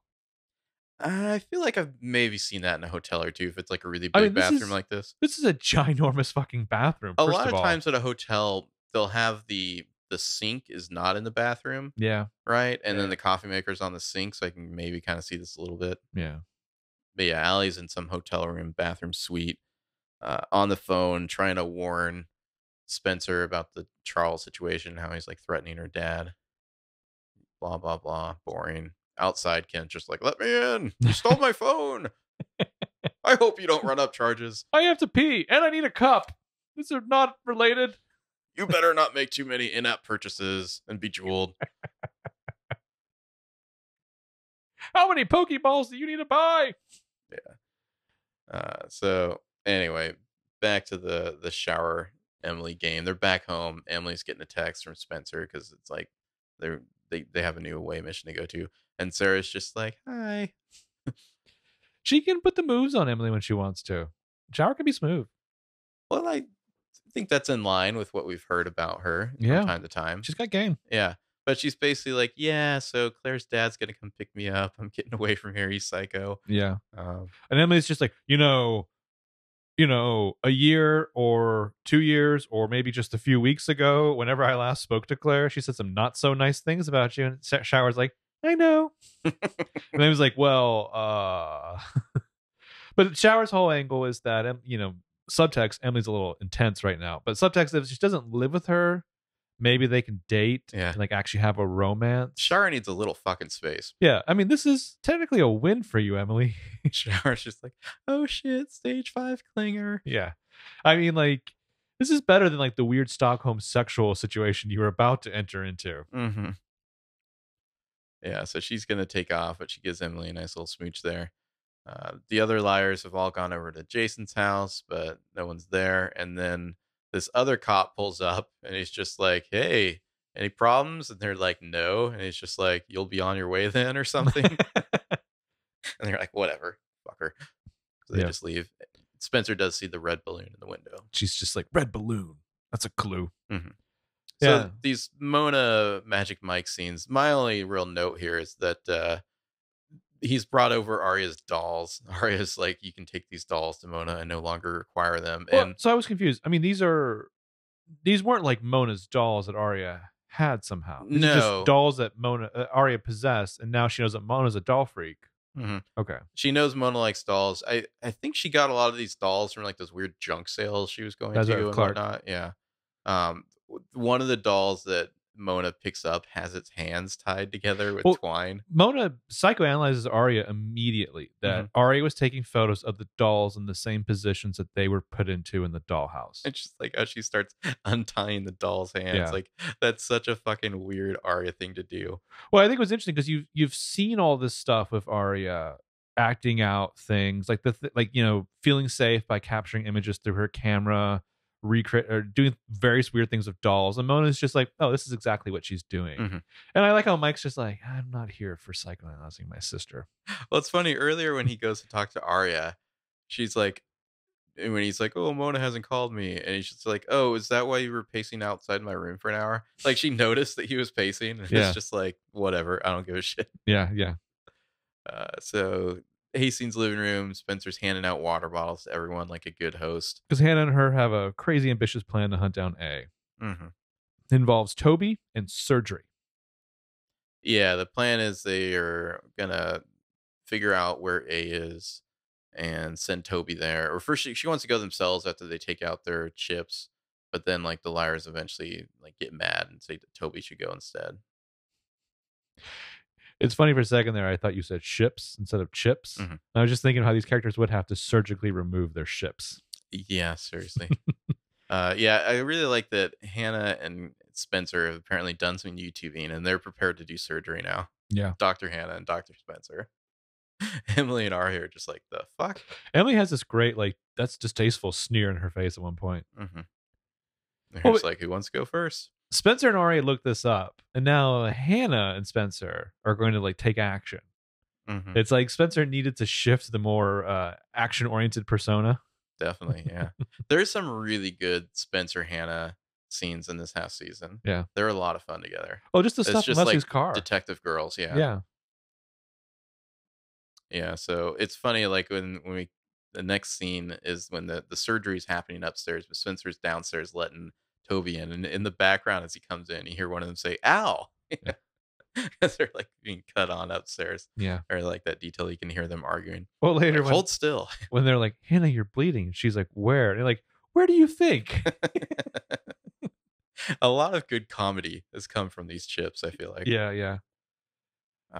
So yeah, this is where Spencer's like, okay, I'm gonna let you in on this. Like, you can't tell anyone for at least tonight. He wants to tell the cops. And so she's like, check out this photo. This is Jason and this is A. And he's just like, oh shit, you should have told us this weeks ago. Yeah. That would have actually been useful to the police. So yeah, eventually Mike and Mona kiss. Like, she thinks that he hates her because it was her plan to fake her death and it all went wrong. And he's just like, I'm pissed at you, but I still want to make out with you. Yeah. Of course. So they kiss. And I think that's might be the last scene we see of them together on this show. Yeah. Don't know quite what happened there afterwards. Yeah, it's a good shot. So Toby's freaking out. He can't believe they've been keeping a secret the whole time. What do you think about the general plotline here in 6A, where they've figured out about this Charles person, but they keep it from the cops the entire time? Eventually, because first for like it's sort of nonsense reasons, but eventually because Sarah gets threatened. There's the whole Sarah's under the scope there, but like Spencer's big point here is A's monitoring like the police. So once it goes over the band or someone gets an email, A will know we're coming. And I feel like they could have figured out analog methods to handle this. Yeah. But yeah, that's their primary reasoning here for not bringing anybody in. But at the same time, it's like you're like it's episode 7. Yeah, you're not gonna catch A. Well, I don't know. I kind of feel like that was the wrong way to go, because like it's just stretches credibility so far by this point for them still not to be going to the cops. But it's weird because it's like it's a way to have them be decisive and like taking charge of the plot, which will be completely absent in 610. Well, see, I feel like they should have gone the other way and had the liars constantly trying to talk to the police and the police basically brushing them off. Like, the liars have gotten to the point where they need to be part of this mystery, and the police keep telling them, no, like, go home. Like, we don't want your information. We're working the case ourselves. And like something more like that, where it's like they've cried wolf too many times or something, where the cops just aren't paying attention to them. and so they feel the need to go do something on their Now, own. let me ask you this. Are you stressing that they just don't believe the liar's information? I think it could be something where, A's been gaslighting them for, a year or two now. Like all the information they get is so circumstantial and like unprovable and whatnot that like the cops are just like, okay, like if the cops knew about Charles earlier, what does that change really, I guess? Mm. I mean, it'd be one thing if like A had done something right as they got out of the dollhouse and invalidated them in the cops' Yeah, yeah. eyes. And they lost whatever reverence they had. It's just a weird setup that like the cops know about everything, but they still can't tell the cops about this one other detail. Yeah. But I mean, realistically, the cops can't have them be that involved. Like Yeah. you don't posse up like that, but also it would just harm any kind of legal situation later. Well, and maybe just something about the liars feeling like they need to be involved. They're so used to this, and the cops keep telling them no, like you need to stay home. That makes more sense to me as the liars just feel this need to keep going out there and solving the mystery themselves. It kind of makes me miss like the old TV of like the 80s and before when you didn't really have to worry about reality as much. I mean, like if this was like an 80s show, they would have all been sworn into like 21 Jump Street. Like they'd be detectives on the force by now. Not necessarily reality, but like within the reality of the show, I feel like credibility has been stretched too far at this point. Like there were lots of reasons in the past for them not to go to the cops, but now the cops seemingly know almost everything. So it's weird that there's just one little detail. We'll get there. It's even referenced 6B for the reasons why they can't go to the cops because of Sarah's hands. Yeah. I like how when Toby's like, oh, the liars have all come downstairs. This is where Hannah's bleeding. And somebody makes a comment about Dr. Amateur Hour. And Toby's just like, what the fuck are you bitches talking about? He's so confused. And they all run back upstairs to like patch Hannah up some more. That's great. And yeah, so Spencer kisses him and she's like, this is it. We're going to do it this time. We're really going to get A and it'll all be over. He looks at this burner phone like he's never seen a phone before. Yeah. The fuck is this thing? Why is it so small? I have ginormous hands. It's like for whatever reason, the liars, they're not like Emily and Arya have like overridden their desire to go chase A themselves. Yeah. And so it's up to Toby instead. So what was the deal? It was that's Dire Straits. I'm trying to remember how this worked out. Hannah has put a tracker. Was it on Jason's car? On Jason's car. So she's tracking Jason, and that's how they're going to find this. She stole one of Caleb's trackers. To Wallaby Avenue. And then now Toby will find where the pot gummies have fallen out of Spencer's purse. And he's just like, oh shit, are those gummy bears intercepted? I can't remember what it says, but Sabrina signed it with an S for Sabrina, which Toby will interpret as being for Spencer. Yeah, it says, don't stress, babe. Yeah. Don't stress, babe. Intercepted. Don't stress, babe. Don't sleep on Toblerone. So he's just like, oh, okay, this is okay plan then. I got gummies out of this. Oh yeah. Meanwhile, Kendi Laurentis is gonna have some decaf coffee in place of his usual urine. It just seems so weird to me that you have to walk into the bathroom to refresh your coffee cup. No, you just think about like when you flush the toilet. Yeah, like yeah. Particles Splatter. In the air. Yeah. Splatter. Also, I think they did a Mythbusters about that. I can't remember what the outcome was. But also, you have to walk in on your teenage daughter getting ready for bed in the bathroom to get your coffee. It's a little weird. Yeah. But she's like drugged the coffee with sleeping pills. So that's how she's going to get out of there.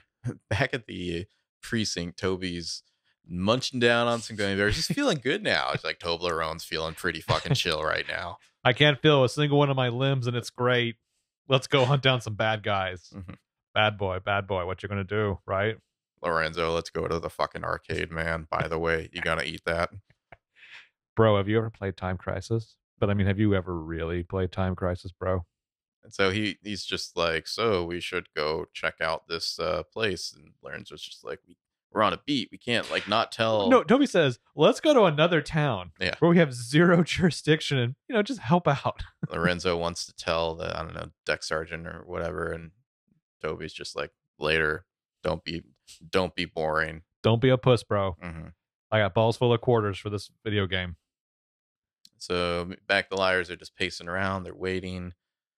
They can see that Jason's car has stopped somewhere, and Spencer's just basically like, "Fuck this! I'm not waiting anymore." I like that though that they gave Toby a phone with the tracking program, but they also have their own. Oh yeah, Because I mean, for sure. they've made their plan A actually their plan B. Yeah. So they decide to go anyway. Arya almost calls 911, and then Emily comes back, and Arya stops and doesn't do it. That's okay. 911 will get there anyways. Yeah. We see A's lurking and watching Jason go inside this place, which we'll see is like an abandoned arcade or something. But also, A is confident because the tracking program of his own says like the liars are all at Spencer's. Yeah. Oh, the fucking pronoun game. I'm sorry. A's whatever. Charlotte, whatever. Sorry. Apologies in advance. It's hard to keep it straight when there's all this Charles business happening. Yeah. Meanwhile, Allison has called the one person she could think of that could help her out right now, because the liars all left their phones behind too, because so they couldn't be tracked at all. And we see that it's Mona has come. She's told Magic Mike Montgomery to go on home, come to pick up Allison. Past your bedtime, Magic Mike. I like this. I like that Allie and Mona are in a scene here. I kind of wished like it was a different scene.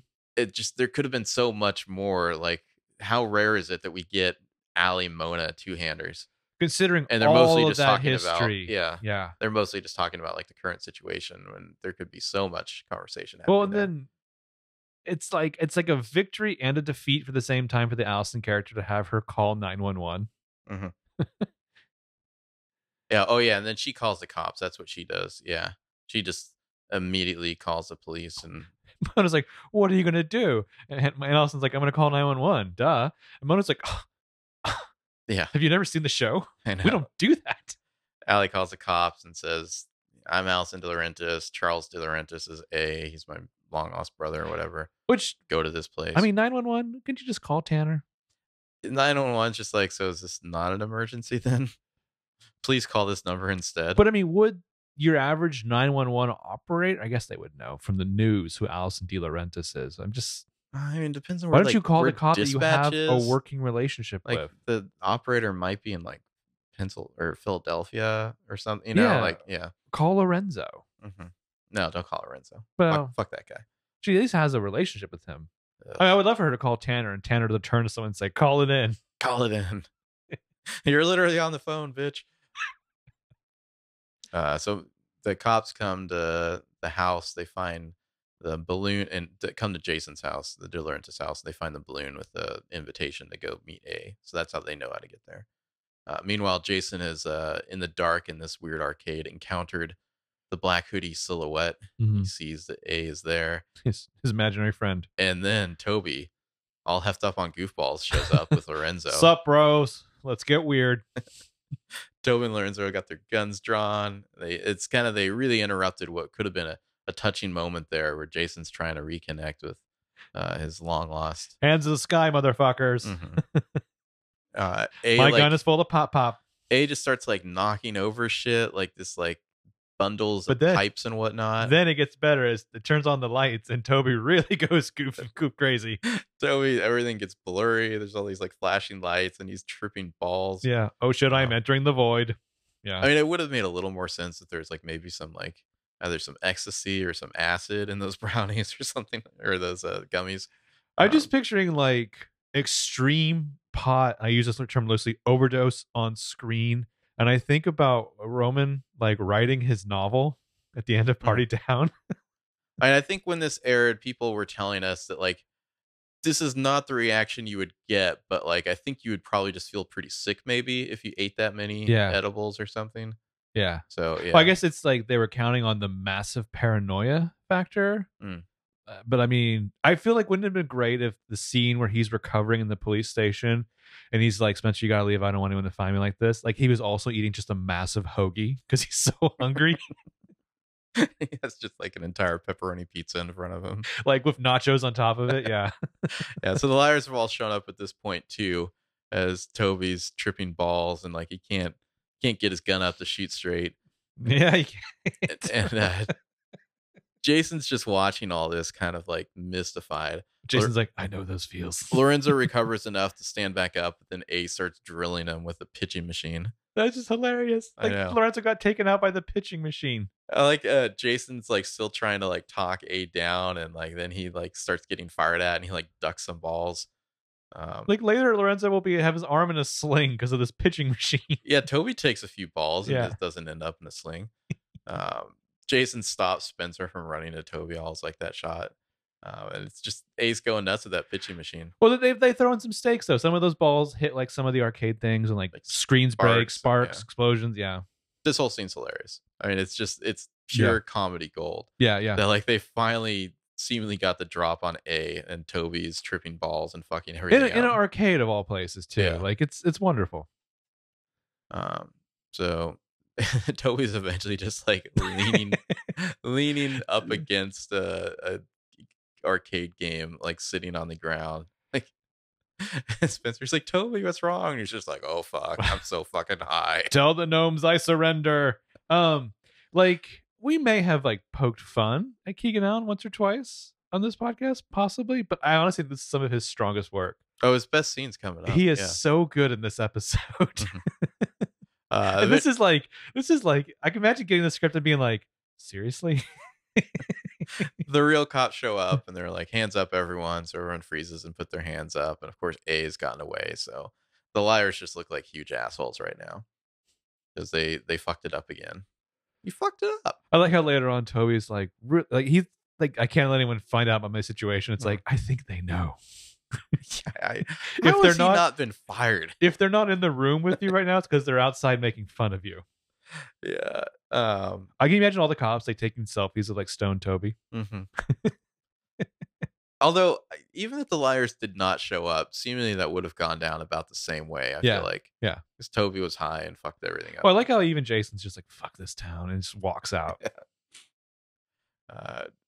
Get the scene with Ashley Marin walking back in with Hannah to their house, and she's just like, you've got to be fucking kidding me. Stop doing this. Let the cops do their job. And Hannah is where Hannah talks about not wanting the check and feeling paranoid about it. And Ashley's like, I already deposited it because I take that money. Yeah. And Hannah's just like rolling eyes. Arya's crying in her room. Poor Arya. Mike comes in to try to comfort her a little. And is like, well, I guess I should get out of here. Yeah. Yeah. She just feels like she's fucking everything up. But then he says, oh, by the way, here's a letter from this fellowship. You're a finalist in this photography contest. So that cheers her up a little. I have questions about the Cardillo Arts Fellowship. What kind of questions? Is it real? I think so. Like, I kept thinking to myself in the next episode, which we're on the verge of here, like, was this all an operation by Tanner? Or did the Tanner, like, much like they had Clark inserted into this, like a fake bio and everything? I think it's real, and they got him into the competition. Did she somehow reach out to somebody and be like, I want you to also include this girl because I want to have this giant operation to try to, like, draw out this person to the public? I don't think the operation was to draw anyone out, though. It would work, though, to have the gallery thing to try to maybe get Charles. Because they're all acknowledging that Charles is soon to be caught. They feel it because they know they've seen the episode number and it's 608. I don't think that was any sort of scheme on Tanner's part to use her as bait. It was just like Arya really wanted to go to this, and so Tanner agreed to let the cops provide security. Also, she was really taken by Arya's pictures, which the imagery there. The eye for detail. Yeah, somehow we're only doing 3 episodes and still managing to take forever to get through them. Yeah, you're welcome. Mm-hmm. Oh, and then Toby with this, just like, I can't have somebody coming looking for you and find me like this. He rolls away from her, which somewhat like he's thinking of her. Like the reason he wants her to leave is not because he's like mad at her. It's just that he knows that someone will find him if they come looking for her, which is why he wants her to go. Yeah. Oh, I think he's probably mad at her, but that's not the thing he has time for right now. He's trying to keep his skull. He's like at the bad part of the trip right now. He's just like sweating and this is some good work by Toby. Well, like what I love is that he's just like, one more hour till I clock out. I wonder if I can keep it cool until then. Somehow the cops don't find out. It's like they don't realize this guy's fucking high. They're like, oh, I just figured Toby was that way all the time. Anything you want to tell us, Toby? He's just like staring off into space and sweating. Mm-hmm. So Arya finds her scholarship, or not her scholarship, a little finalist thing. She's happy about that. Emily hugs a pillow in absence of shower in her dark room. Yeah, the little cot is folded up. Jesus, Emily, get a hold of yourself.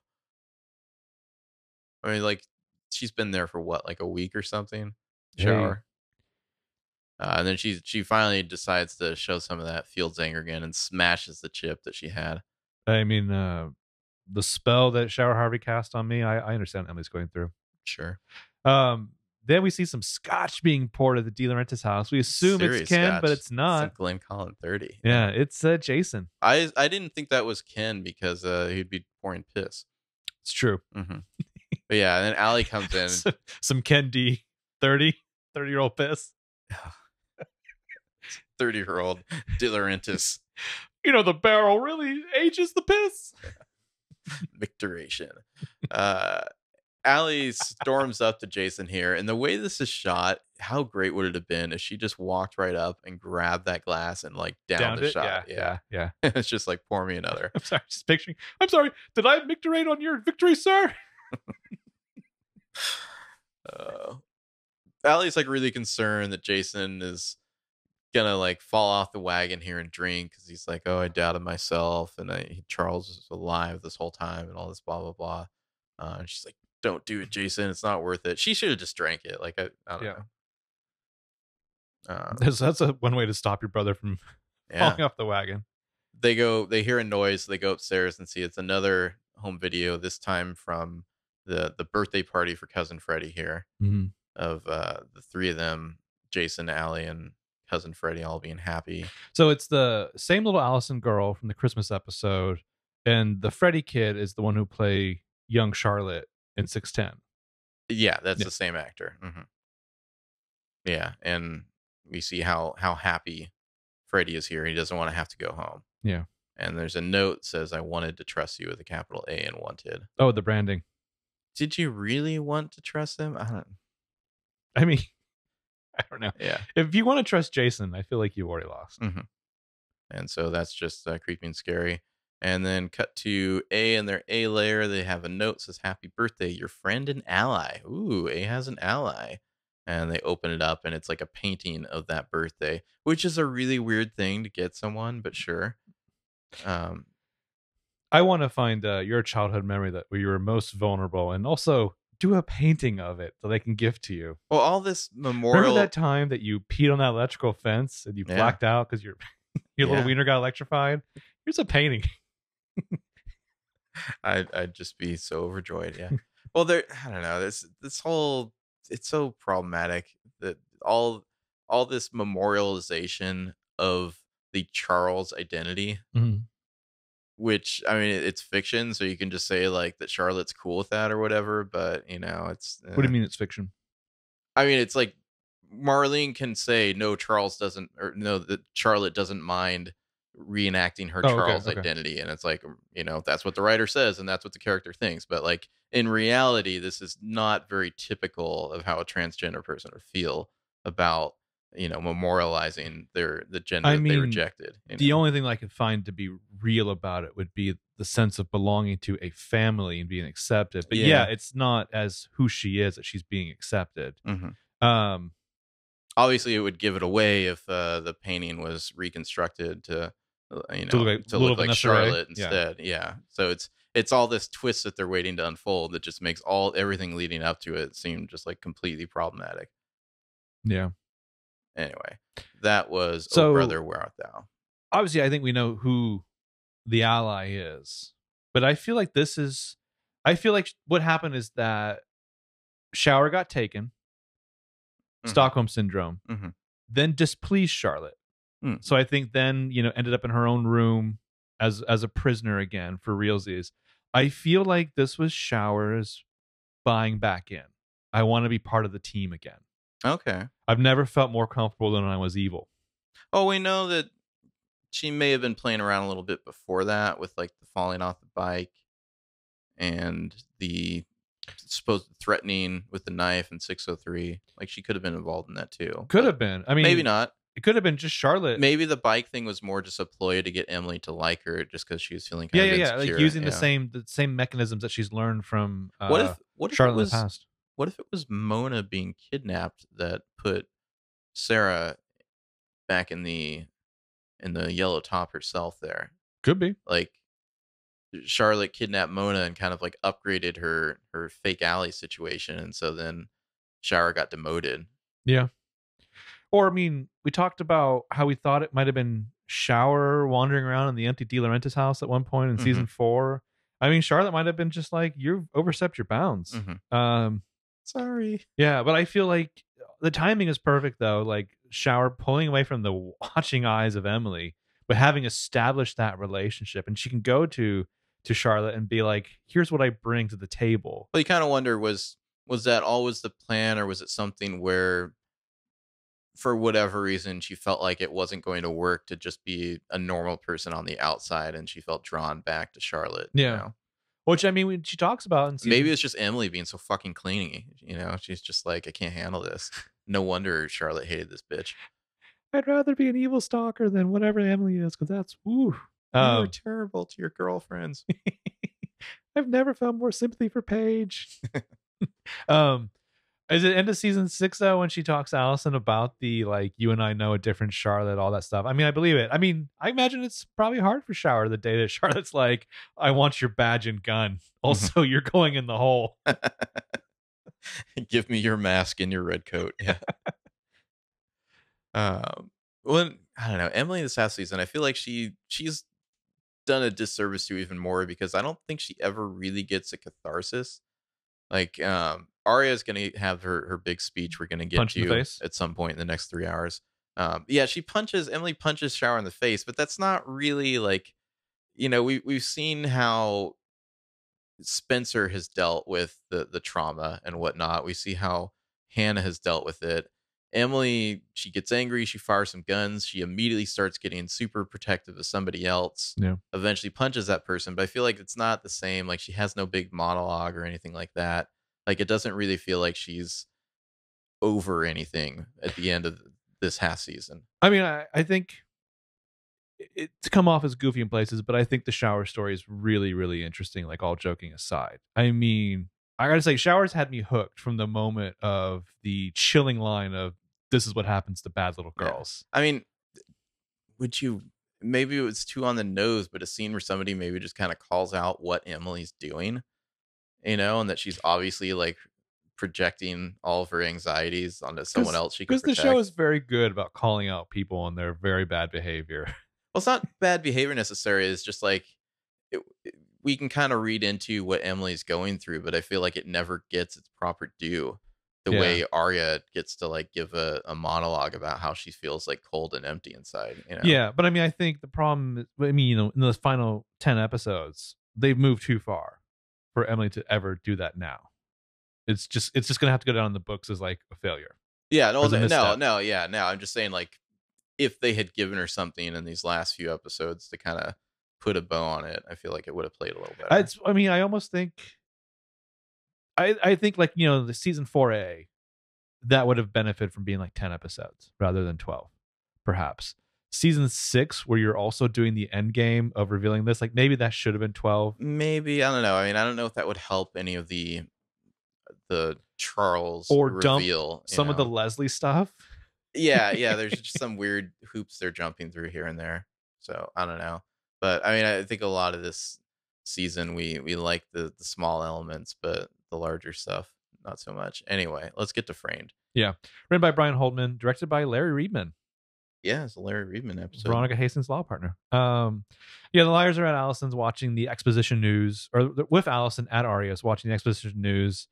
Arya's bringing in drinks for everyone. Hannah is thinking what everyone else is, which is, how can Allison remotely feel sympathy for A?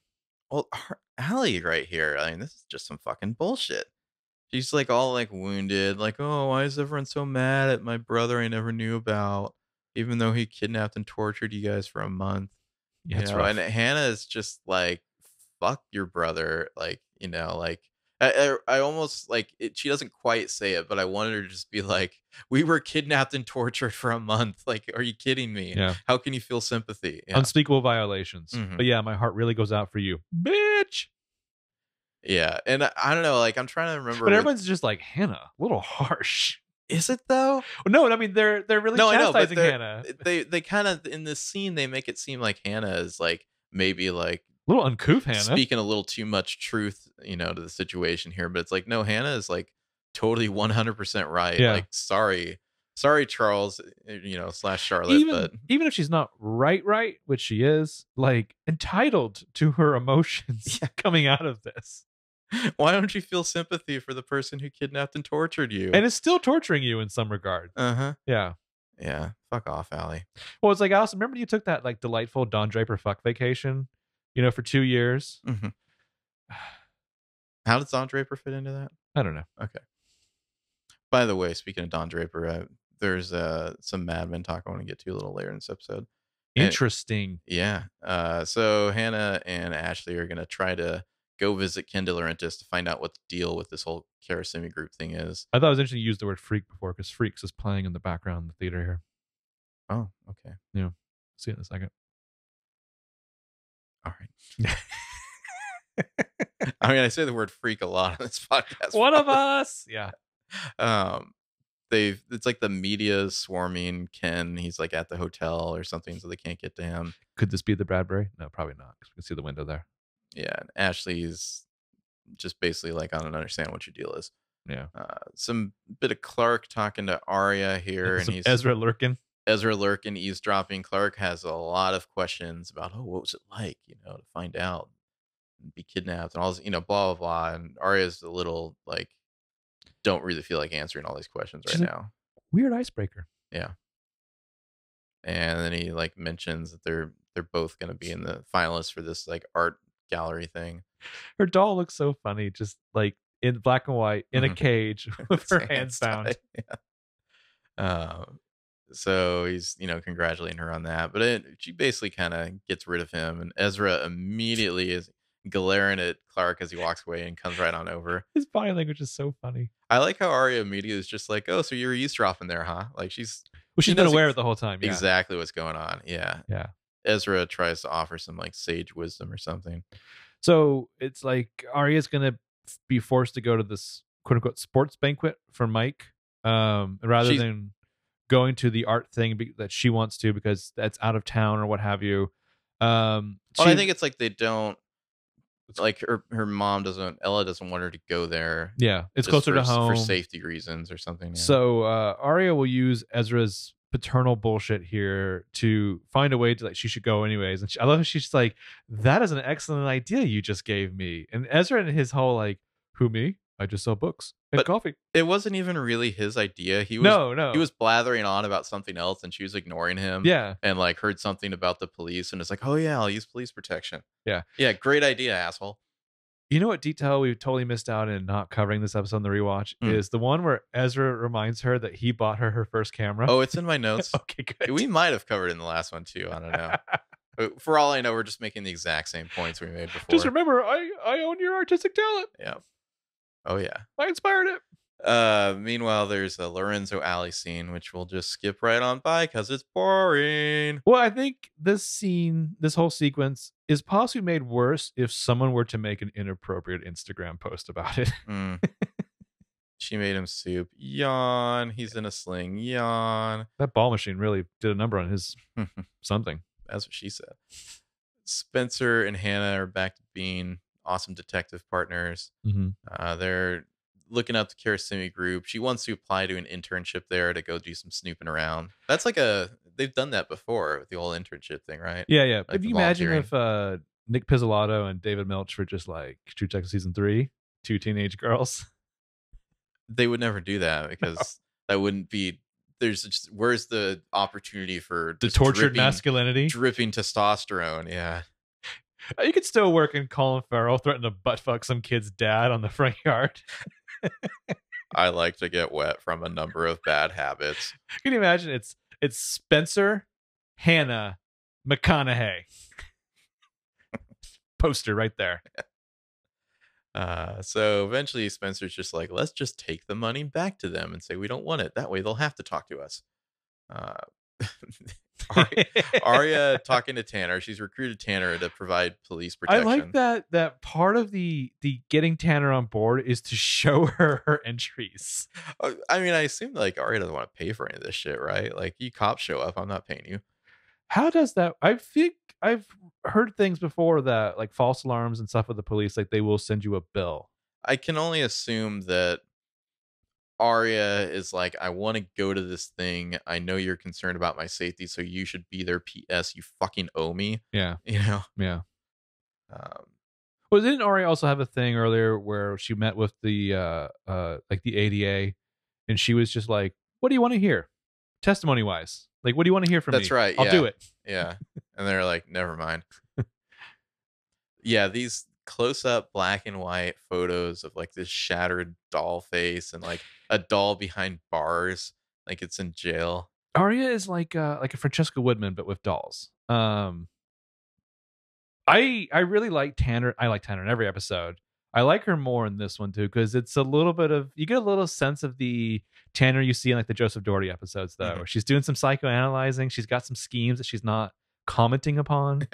She's like, this is very. I can't remember what her line is, but it's a very diplomatic line that she offers about Arya's photography there. Yeah, attention to detail. Yeah, Ella is Mama Bear in this episode. She's very concerned about Arya's safety. She's a little pissed at the cops still haven't caught A. Mhm. And so Tanner's just assuring that it'll be safe. Telling Ella, they'll have the cops there. Because we haven't mentioned it thus far, we should not let it go unmentioned that Arya has a sparkly bling bling snake coiled around her neck as part of her shirt. That's just how she rolls. Also, she has a single teardrop as a necklace. Yes. So yeah, this is Arya's. Checked with Mike. It's okay if she goes to this thing rather than like his deal or whatever. Hey, Mike, you give a shit if I don't go to your stupid thing? I guess. He's like, I was hoping you wouldn't come. Yeah, you kind of terrified me. It's a cool shot where we see like get preparations for the gallery, and then it like kind of pulls out through a video screen, and A's in their lair, drinking some coffee and watching this. It's the best use of when it's like when shows do that thing where like we're showing you surveillance camera footage, but it's clearly not surveillance camera footage. It's just one of our units shooting something. Yeah, because the camera does that kind of panning thing like surveillance cameras do. It's nice. Yeah. So A's in a room watching this. I love it has like the buttons to let you in. Yeah, you there's a buzz at the door, and A buzzes. Redcoat in. Redcoat comes and sits next to them. Thanks. I like this in the middle of the episode. Yeah. Like it's no longer just an A tag. It's like they're operating right in the middle. I just like. Is there like a style guide when you sign up with the A organization? Like you're gonna wear the outfit all the time, hood up. Maybe you Gloves. can take your. Maybe you can take your. I don't care how hard it is to do keyboards or to grab things, but maybe you can take your balaclava off or your Allison mask. But maybe you got to maintain that figure so you look good in the red coats and whatnot. Yeah. So then we cut to Arya's like going over dresses that she wants to wear in her room with Emily here. This is a mostly nice scene. Arya's scene is great. Arya's fucking adorable in this episode. She is. She wants to know what to wear. What does she have the line about one of these? It's not. What is her line about this dress? Something about like downtown. Is it downtown art scene or whatever? Yeah, like it's not enough downtown art scene for her, or something like that. Yeah, that one dress is dumb. The other one features captured ballerinas dancing for Arya's whim. Yeah, and then she tells Emily to go get something out of her closet, and there's like, oh, don't look at that. That's my prom dress. Oh, there's a great comment about Arya's fashion. It's something like get the thing with like the skulls on it or whatever. And Arya's like, or Emily's like, yeah, I knew. And she's Arya's like, oh, get that one jacket, and Emily's just like the one with the skulls. And Arya's just like, am I that predictable? And then she talks about like some outfits just speak to her, and Emily's like, I think your wardrobe speaks louder than mine. I love that. Oh, and the classic freeze point, of her pointing. Emily wants to see it, and Arya's just like, nope, put it back in there. You don't get to see it till prom. We start hearing in this episode that like maybe prom might not happen for them because the school doesn't want them there. Yeah. And then this is just so cute. Arya asks Emily to prom, just as friends, and Emily's just like, "You want to be my date? No homo." And Emily's just like, actually, not really, because I wanted to go with someone else. And Arya figures out that it's Sarah, and she's just like, okay, sure. How dare you? Yeah. How dare you reject me? Arya gets turned down for prom twice in this episode. Yeah. It's something. Yeah. Meanwhile, Emily and Hannah are coming into the Karasimi group in the office of Reese Matthews here. This lady is like the secretary who's letting him in. Hannah like orders a bubbly water, which is hilarious. It's like Hannah's really trying to affect an air of like sophistication, I feel like, and like order people around a little. And Spencer's like, don't get her that. Well, like I love the difference in their looks though. Hannah's dressed very like erudite, very upscale. Spencer's much more Spencer's chic, bohemian. Yeah. Well, she's in a beanie with just like a loose blouse and jeans on. Yeah. Yeah. So she cancels that order. And Hannah's just like rude. She's like, don't get her that. No, don't bring her that. Well, I like how Hannah's like Spencer's just like, I don't want her coming back in here when we're like ransacking the place. And Hannah's like, I'm trying to appear normal. So they start looking around. There's like a magic 8 ball they're checking out. Hannah gets freaked out by this mirror that she thinks is a double mirror. So she like writes it on a notepad and shows it to her because she thinks like the whole room is bugged. She should have done the thing where she shades to see what the previous thing written on the pad is, and it's just a stick figure for huge direction. Yes, exactly. Hannah starts like crinkling the paper to make noise to throw off any potential recording things. She eventually throws the paper at Spencer and misses it just as Mr. Reese Matthews walks out. To be like, there's not even a trash can over there.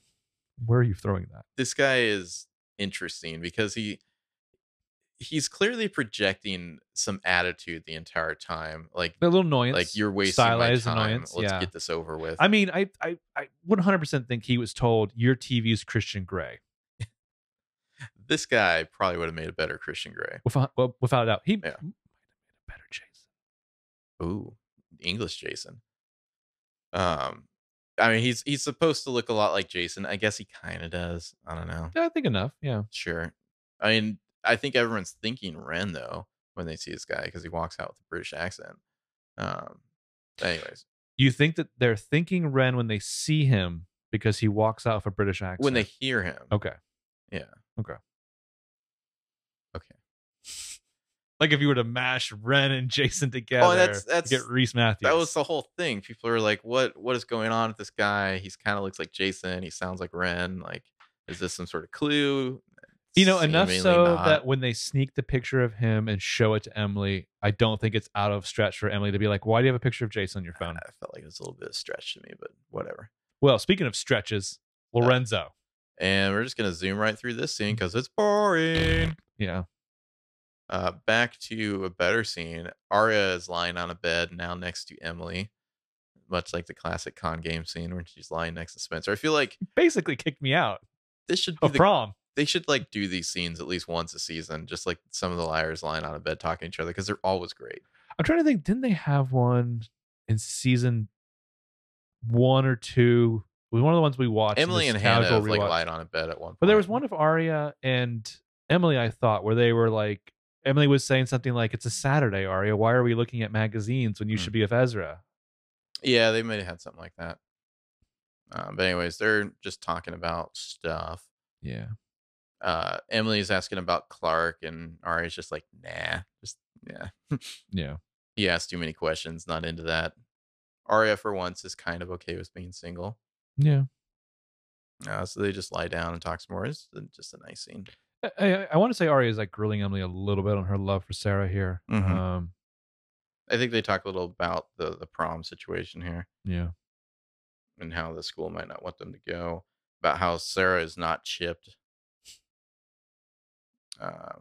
Back to Hannah and Spencer. This guy's giving them nothing. They're like, we want to know, like, how do you apply for the scholarship? And he's just like, don't worry about that. You know, like, we have a committee that picks people, and maybe there is no application process. Mostly through personal connections. Mm-hmm.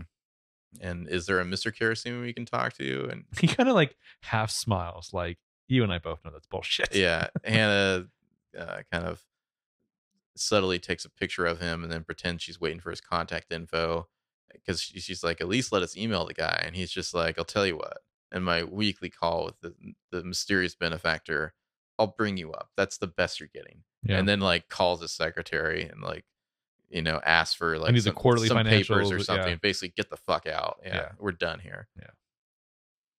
So they leave, and I think this is where they walk by. They're noting how locked down this place is because there's a big keypad on this one wall. Yeah. That has a like a code you have to punch in to get inside. So somewhat a bust, except this guy looks remarkably like Jason, and they just find it all very suspicious and weird. Mm-hmm. Back to Allie folding this douchebag's laundry because she's like suddenly a fucking like housewife now. She's like making soup and doing laundry. And if you knew you were taking pills that were gonna knock you out, would you sit on the couch like that? no, I go to my bed. Yeah, I mean that looks like he's gonna wake up very uncomfortable, and he deserves it. Yeah, that's not. He's just got his feet up on the table. That's terrible. Yeah, Yeah, I mean, I guess they probably didn't want to like build a set for this douchebag's bedroom. because this is probably what the old Ezra Caleb apartment set. It's probably just redressed right now. Yeah, because you got the brick wall there. Anyway, Allie's about to leave, and then it's like she just got the idea or something. Yeah. Like, oh, I see your police IDs there. I guess I'll take it. Well, it's like take your pick. Which would you rather? She's been planning this all along, or she just got the idea? I guess I'd rather she was planning this all along. Yeah. Just so there was a reason for her like pretending to be like the dopey housewife and all like concerned. Her whole deal here, this whole episode is like she's really concerned about her brother and what's going to happen to her brother, and why like her dad's been talking to Tanner about her brother but not her, and she wants to know what's going on. And he's given her this vague information that like her dad's been talking without a lawyer a lot and like cooperating, but that's it. That's all he can tell doing her. this caregiving thing for Lorenzo Calderon. Mm-hmm. Also, the police have brought in a profiler. Which we'll see the profiler's work. It's ludicrous. For some reason, I feel like a TV critic would have done a better job. That makes me think. You've never seen the last season of The Wire, right? No. There's this whole thing, spoilers, where they're faking a serial killer to get funding. McNulty? Yeah. And they go to a profiler, and the profiler basically just nails McNulty to an absolute T, even though they don't know it's him. You know, like their profile of what they think the serial killer is like 100% McNulty. It's great. What the fuck did I do? Anyway, it's the art gallery here. Hannah and Spencer show up. I like Hannah's leather jacket. That is a nice look for Hannah. She's got like a little bit of a white turtleneck and white turtleneck and a leather jacket. Yeah. Yeah. So they're just talking about how shady that Reese guy is, and I think they like want to keep it from Arya right now, right? They don't want to like ruin her big night or anything. Yeah. Emily shows up. This is the whole thing where they show her the photo, and she's like, "Why do you have a picture of Jason on your phone?" Yeah. That's not Jason. And then Ezra is there with a shirt covered in spiders. Ezra's shirt is so fucking weird. It's a horrible look. Weren't we talking a lot when we first watched this how he's like dressed like a teenager in a lot of this season? Like it's like they had recall that, but sure. It's like they had like leftovers of like Caleb's wardrobe that they gave to Ezra. He's definitely starting to look like he's in his 30s now. I mean, I don't know how old Ian Harding is in real life, but he definitely. You mean physically looks like he's in his 30s, but he's not quite dressed. Not dressed that way, but like maybe they're just trying to make him look a little younger. Yeah. Arya I'm surprised he doesn't have like an old timey like mustache. Arya in her dress here, she looks like she stepped out of Mad Men or something. Like this is like this total 60s look with the hairdo and the style of the dress here. Like, can you imagine Lucy Hale on Mad Men? Like she would have fucking killed it. Yeah. As like Peggy's little sister. Maybe not that, but I feel like she would have run into Don Draper at some point. She could have been the she would have been like Cosgrove's wife or something. She could have been like the Nora Zehetner role. Yeah, she totally could have done that. But like in this another adorable Arya scene where she asked Ezra out just as a friend, "Will you go to the prom with me?" It's adorable too the way she does it. It's very. Would you, as a friend? Yeah, and I feel like we rarely get to see the side of Arya because usually she's just deep in the Ezra situation constantly, so we don't often get to see her out on her own. Yeah. You know, pursuing things romantically or not romantically, you know. I mean, I'd rather see Arya asking out guys, even if those guys are Ezra, to friendly dates, rather than just her obsessing over their dumb relationship on her friend's bed. I mean, granted, we don't want Ezra to go to prom with Arya, but it is a really cute scene of her asking him. Yeah, and she brings up, like, I know that's silly. You're a teacher. Yeah. Who worked there until a few months ago. That would probably be a bad idea. Yeah. This does really make me want to see Lucy Hale and other stuff, though. I feel like she has a promising career ahead of her. But anyway, How about a show about a life woman? sentence? Yeah, a woman who thought she was going to die and then she didn't. And then Ezra is kind of like awkwardly about to say something, and then, oh, hey, Nicole. Like a boomerang, here's Nicole. Hello. Yeah, Nicole shows up. What is she, the chick from Archer? This Cyril, is don't be shitty. This is one of Emily's friends from Habitat for Humanity that Ezra met in like the last episode, I guess. Didn't Arya like watch them talking on the couch in the dark at the brew at the end of one of the episodes? Thought she did. Yeah. But I feel like that wouldn't happen until like the episode after this, but that obviously doesn't happen because that's the prom episode. No. It was like an episode, like 2 episodes ago. Yeah. Yeah, so Arya must have this chick on her radar at least a little bit. And she assumes this is a date, even though he insists later that it isn't. He's just interested in Habitat for Humanity, and she was into photography. He asked her to a social event that sure walks and quacks and talks like a date. She said it was like, he says that she was commenting on some photography, and he was just like, oh, I'm going to an art gallery photography show tonight. You should come. I mean, that's a date. I feel like it's a date to Nicole. Yeah. So if half the people in this couple think it's a date, I mean, I guess he's just trying to be nice to Arya and whatnot. Yeah. Because this is, she doesn't need you to be nice. I know, you piece of shit. Yeah. And so Arya's just like, hi, Nicole. Oh, there's Clark across the room. I gotta go. He's calling me. Clark's like, what? She has this convo with Clark where he's just like, she's like, oh, where are your parents? And he's just like, oh, I didn't want him to feel obligated to come. And she's like, that's really weird. Also, this other thing from your bio about how you won all these awards. And he's like, huh? Oh, he's like, oh, I've never done something like this before. She's like, your bio says you did. Yeah. And he's like, oh, right. I didn't actually read my bio. Yeah. He's obviously up to something. Yeah. And so he excuses himself. Ella comes up. We get the unveiling of the finalists' work. Everyone claps. Arya like steps forward here, like she thinks she's about to win something. I feel like she's about to like do a speech. Yeah, like where are the other people? Anyway, they you like me. You really like me. They turn the lights on in the part of the gallery where their photos are, and the Arya Montgomery section is the 4 of them from their metal slabs in the dollhouse with the sheets over them. Oh, it hits hard. It's fucking crazy. It's just like so well done at the show though. Like, well, and you gotta wonder, like the people in the background maybe don't entirely get what's going on. Well, they're thinking like this is a striking work by this young artist. There's like, okay, that's a interesting composition there. You're communicating a lot about your traumatic experience, and the liars are like, yeah, that's not what the photo is supposed to be. Yeah. So then they all start having their own flashbacks, like Spencer covered in blood in the dollhouse, the sirens and the switches with Emily, Arya with her pink streaks in the hair. It's interesting how they use the close up in green of them on the slab to each go into their own individual dollhouse thing. Yeah, they're just triggered right now, basically. And then after the commercial, it comes back and there's a police line over the whole situation there. Oh, Josh Moorhead got some. Hey, way to go, Josh Moorhead. Also, there's an Nelson. Yeah, it might be Allison Nelson. Might have to check on that. So she's visiting Allison in jail, and she's Brent Nelson. Okay. Oh, way to go, Brent Nelson. Oh, congrats to Josh Moorhead, Brent Nelson. Yeah. Clark Wilkins. Yeah. It's on nature feel stuff. Like Clark should have an E at the end. I've been writing it that way the whole time. I guess there's no E. Anyway, Tanner is checking this out. Ella's there with Arya. Ella's not happy. No. Ella's very not happy. The little like sign under the slab photos there is stolen dolls, parentheses, no son lindas, which I'm probably not saying correctly. Which Ella's just like, I just thought that was my daughter's super pretentious title. Yeah. Stolen dolls. And Tanner goes into this whole thing about how like they aren't pretty. The translation here is they aren't pretty. It could also mean they aren't Linda's, as in Linda Tanner's. And A must know that Tanner is bilingual, and so it's like this message to her.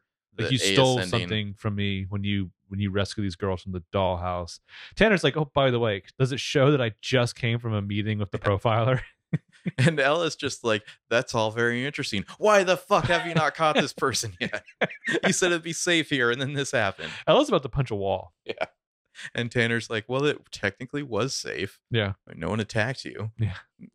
Mentally maybe, but not physically. The only one who took a hit tonight was the art community. Nice. Yeah. So Tanner is just basically like, okay, I'm done talking to civilians. I'm out of here. She's got to get back to the police station in time to catch Allie sneaking into the evidence room. Which, you know, it's not that she has Lorenzo's card that gets her into the top secret, like, Operation Dragonfly room or whatever the thing is from Mr. Robot. It's like none of the cops stopped her on the way to that room. You know, she does a little ducking around corners and whatnot when she sees people coming. Like it's like a video game thing where she can just sneak and strafe. Would you be maybe a little bit used to seeing Allison De Laurentiis at the police station at this point? I don't know. So oh yeah, so they're taking away the portraits as evidence. Yeah. Which is gotta be a striking thing for the liars to watch. Yeah. The other liars' hands are there outside just watching this and all feeling freaked out. Spencer's Uber is here. And then they look across the street and see that Reese Matthews guy is just chilling in a car. It's her car. I want to point out that's right. It's a valet. The valet's bringing her a car only because I would love if there was chase sequences in PLO involving Ubers. There's still time. You called an Uber and you're just like, follow that car. And the Uber. Has anyone ever done that to an Uber driver? I would love to see a Lyft or Uber driver's reaction. What? Do what? They would just be like, which way should I go? Should I just follow the directions? Do you ever notice that? When you get an Uber or a Lyft, like you get in the car with them and they ask you like what way they should go. And it's like, go the way your phone tells you to go. Like, what are you asking me for directions for? I've gotten that when I've been in like bigger cities like San Francisco or whatever. Get that in LA all the time. There's multiple routes. Yeah. San Diego too that one time. Remember that? Yeah. When we went to see Troyans play. Yeah, fortunately, when I take one locally, there's not as many routes, so there's not as much conversation there. Yeah, so also Reese Matthews is just parked across the street. So they're gonna follow him. Emily's like, I told my mom I was going straight home, but all lied. Say we're gonna watch a movie or something. Yeah. Which at this point, why do you even bother lying to your mom? I know. So Allison lets herself into the room. We see some of the stuff written on the whiteboard, which includes things like jealousy and suspicion, as well as superficial charm and entrepreneurial versatility. Yeah. Brilliant punishment. Yeah. It's a bunch of evidence, like the gas mask is there. There's some photos of various things. There's a picture of Andrew Campbell with like the big red X, like he's like Hitler or Bin Laden or something on a Time magazine cover. Well, I think it's more like he's no longer. He's crossed out. I know, but like imagery wise, that immediately came to my mind. Yeah. Yeah. The Time magazine thing looks like devil horns behind his head. Yeah. Waiting for one of those with Trump. Yeah. Yeah.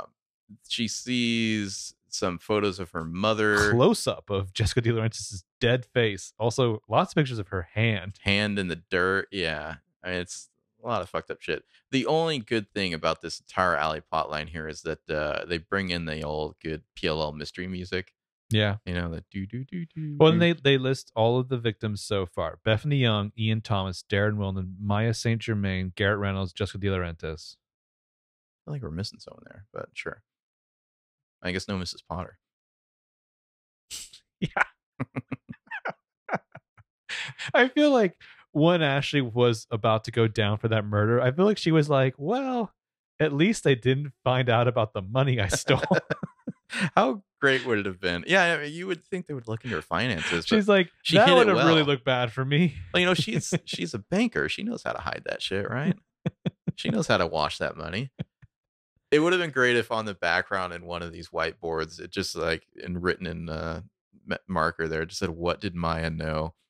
Like that would have been like the ultimate Easter egg. Yeah. Dude, this is the kind of thing that if I had a TV show, I would totally have like a fan contest for like, all right, fans, you can put one detail on the whiteboard. Like just to completely fuck with people. But like, you know, like it's what would Maya know could like be the contest thing or whatever. I feel like you got to put some limits on that or else you're going to get Bodie McBoatface or something, but yeah. Just like Paley Anchors Unite or whatever. It's like, no, that's not what I meant. So Allie finds also nothing about the NAT club on this whiteboard. No, this isn't about some stupid club. Allie finds a little baby rattle in an evidence box that she holds up, and then the lights come on because Tanner's there, and she's just like, "You fucking idiot! What are you doing here?" Every time I see that thing, I think it's a doorknob, and I'm like, "Ooh, oh, the little baby rattle." Yeah. Jessica De Laurentiis doorknob. So meanwhile, the liars are watching this Shady Reese guy. He's like driven to a weird warehouse. It's called like Strauss Dolls or something like that. It's the train. It's the back of the brew. It's that part of the But lot. it's some weird fucking warehouse he's walking into in the middle of the night by himself. And Yeah. they're like, well, this is weird. Dressed in his 3-piece suit. Yeah. Allie is asking Tanner about what's going on with this investigation. And like, you wrote superficial charm. Like, wow, you're really burning my brother who wants to murder all of us. Like, that's rather mean of you to write superficial charm about him. Yeah. And, sorry. I know. Like, what are you gonna do to him? And she's just like, shoot him if we have to. You know. Well, I like her thing. Like, there's one place in the world you should not be. So of course I find you there. Yeah, you crossed Tanner's the like, line, young lady. Lethal force if necessary. Yeah, obviously this person's a psychopath.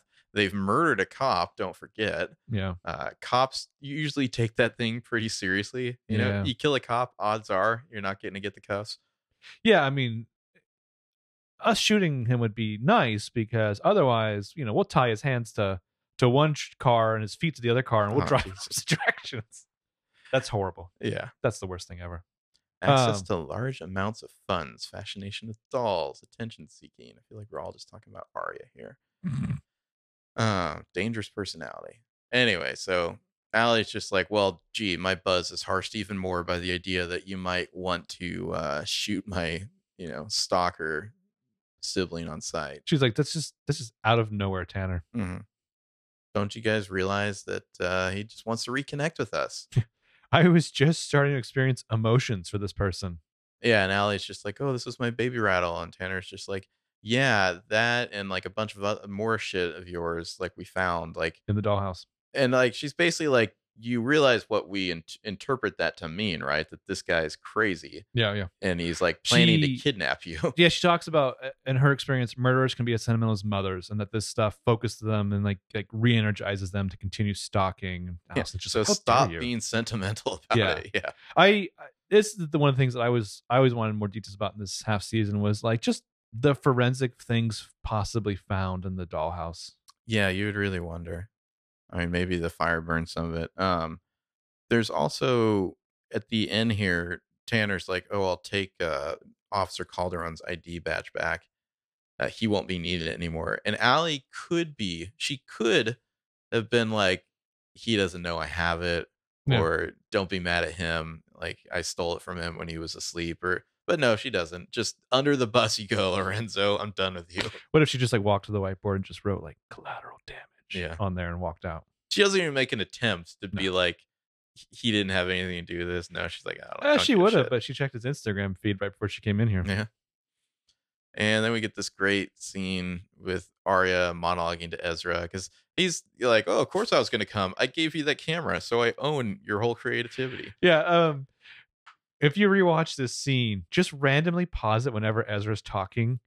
There's some really goofy faces as he's talking to her. Yeah, he's thinking about Habitat for Humanity. And then she gives this fantastic speech written by Brian Holman about the slabs and like thinking for a moment when she's coming back to a conscious state there. Oh God, I wish you could screen cap that. I know. That's too good. Take a picture of my phone. Thinking she was in Iceland because she was cold in Iceland and she was with her family and she was happy. But then no, she realized she was on a slab and she was cold because of the metal, and she's still cold. Yeah. She'll always be cold. Yeah. And he's just like, well, that's rough. I don't know. It's a really good monologue from her. And I like, there's these places the liars are ending up after all the trauma here. Spencer is basically, you know, better living through chemistry, really turning to drugs to help her out. Arya has just become like cold and closed off at this point. You know, only express herself through tortured doll photography. Yeah. Hannah is just looking to rearrange her whole identity again. But she's like, there's like similar to Arya, there's like a steely badass persona emerging from that. But it's like they wanted to give the liars this happy ending with A getting caught before they did the flash forward. I really wish they had just carried who they are becoming right now straight through the flash forward and like really played that out. Because like when they come back pills in the future, when they come back in 611, it's like they're all just happy, successful people, except for Emily, who's like, oh, she's a bartender, you know. But like, there's no sense with most of them of like the trauma of what they went through. It's like, well, they just remade their lives and they're happy now because we wanted to give them that happy ending, and now stuff's going to get bad again. Rather than like, let's really examine like what would happen to these people in the next 5 years, even without a like after everything that's gone on before. You know, I think the greater stretch in the show isn't the numerous times they don't go to the cops or their parents don't do something other. It's the catharsis they're supposed to pull from Charlotte's confession in 610. Well, and the whole we heard your story and now whatever. Yeah, like if they had come back in 611, it's like Arya is still really cold and closed off emotionally. You know, like if they really played that out the whole way through, if Spencer just turned into like a total wreck, maybe got addicted to heroin or something crazy. Maybe that's too much. I don't know, but like they could have gone in some interesting directions rather than trying to attack a happy ending on, I guess. What's the line? Caleb said he saw you in DC. You were in an alleyway covered in shit. Like if she'd been in and out of rehab a few more times or something. Oh, that would have been Spencer Perfecto. And like she was still like trying to go back and get her degree. But I mean, like if there was a thing where like the scene in 610 plays out kind of like it does, where they're just like, come off the ledge, Charlotte, and then Charlotte's like, okay, fine, game over. And Hannah's like, yeah, and then she punches Charlotte in the face. Tumbles off, yeah. I don't know if she tumbles off, but I mean, they get their decisive moment in relation to it, and not just like, oh, it'll make Allison so sad. Yeah, because I feel like there's a whole dark vein there because in 611, because Barry's down there when they're on the ledge. I guess we can talk about 610 a little bit since we're not going to cover it. Like Barry's down there when Charlotte's up on the ledge. Does he want her to jump because then it'll cover up that time he took money to like help her escape? It's a whole sinister edge to Barry. I just don't want to accept. I refuse to believe that that's canon. Yeah. Also, Barry has a family. He's got kids to feed. So, you know, you do what you got to do. I guess I never took that Barry has like a family and kids to feed. I feel like he does. I really would like to hear people's like backstory for Barry. I love that Barry's a character that you can just like, he's like the kind of like the Chief O'Brien or something where you can really write your backstory for Barry. Yeah. But yeah, I don't know. I mean, we're going to do 611 in our next one, so we'll talk about it more there. But it just really seemed like they wanted to put a nice happy ending before the time jump, and I'm not really sure why. I mean, catching A is happy enough. Like, I just think it would have been more interesting if they came back after the time jump and we're not okay still. Well, I think you can do the happy ending and still have those negative traits persist. And I don't know, maybe you could argue that they have done that a little bit. Hannah, the fashion thing. A little. It's very minor though, yeah. Emily, I mean, in 611, so we'll get there. It's implied that Emily's just been like womanizing like crazy, which good for her. Get it, girl. Maybe they could have showed that on screen. Yeah. All right. To change the name of the network to do that. So the liars see that Clark has shown up to talk to this Reese Matthews character, and they're like, what's going on with that? He goes inside to talk, and they find this all very shady. So meanwhile, Allie comes back home. Lorenzo's still pretending to sleep. She puts the ID back, turns around. Ooh, Lorenzo's awake now, and he's not happy. And she's just like, sorry, I could have said a good word for you, Tanner, but well, have fun at that disciplinary committee. Yeah. Well, also, wow, the police are going to shoot my brother, and he's like, I'm one of those police. I'm real murder police. Shoot, I feel first, like bitch later. He's just like Charles shot a cop, or I guess they don't know it's Cece and all that, but yeah, like the blue line. Yeah, you'd think they would at least have some. But also, here's why I would not feel sympathy for Lorenzo. He was awake when she walked in. He pretended to be asleep just to pop up and spook her from behind. What the fuck? Also, he has a line where he says, I just wish you would have asked me. Like, she's basically asking him all day. Yeah. Like, I want to know more about what's going on. You heard my confusion and my worry, and you made me fold your goddamn laundry anyway. Yeah. So she pieces out of there, and I guess that's the end of Lorenzo. It's not like it'll stop you from getting a promotion, you prick. Yeah. Somehow Toby passed over promotion for this douchebag. It's not like Lorenzo got high on gummy bears during a police operation where he's off the reservation. Oh man, good job, Toblerone. So, Ashley Ellis scene here. I really like this scene. Ooh, Ellis come over to get some tea with Ashley here at the Marin house. She's like, make my tea Irish. Holly Marie Combs is crushing it here. Yeah. She's so fucking mad. And just heartbroken and just exhausted. It's like a Spencer scene that she's delivering here. And Ella is good too. I mean, it's just good to have a mom's summit and actually have these women like talk about the shit that's happening in their lives.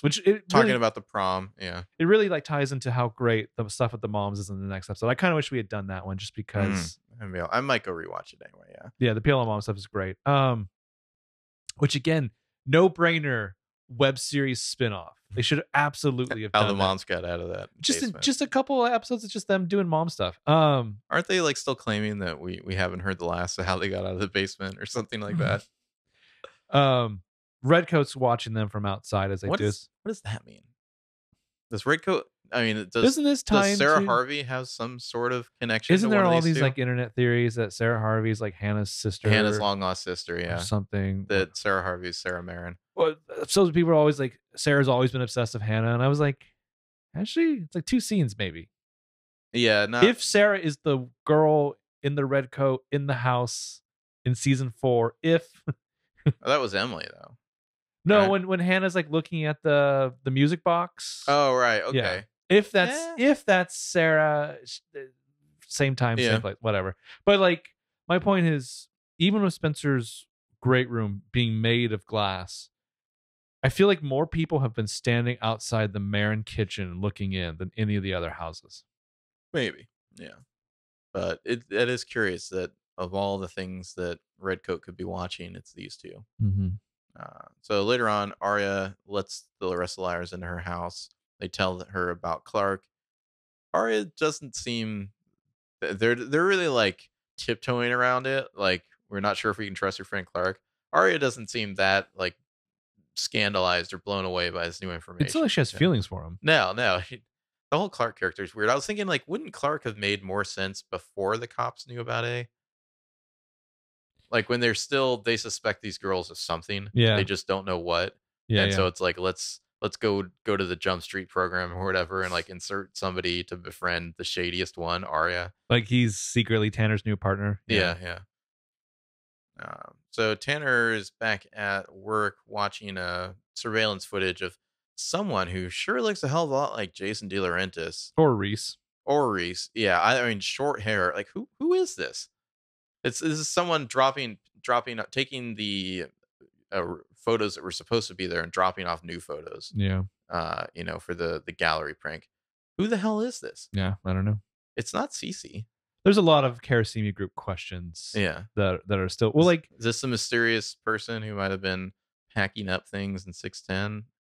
That was like a group of guys though, right? Yeah, we're just part of that whole situation. But when Reese Matthews like shows up at the De Laurentiis house in the next episode, like in a rush wanting to talk to people, it's just like one last red herring, basically. But I mean, I'm still like, what the hell? I want to know more about that than who Ren's on the phone with in season 4.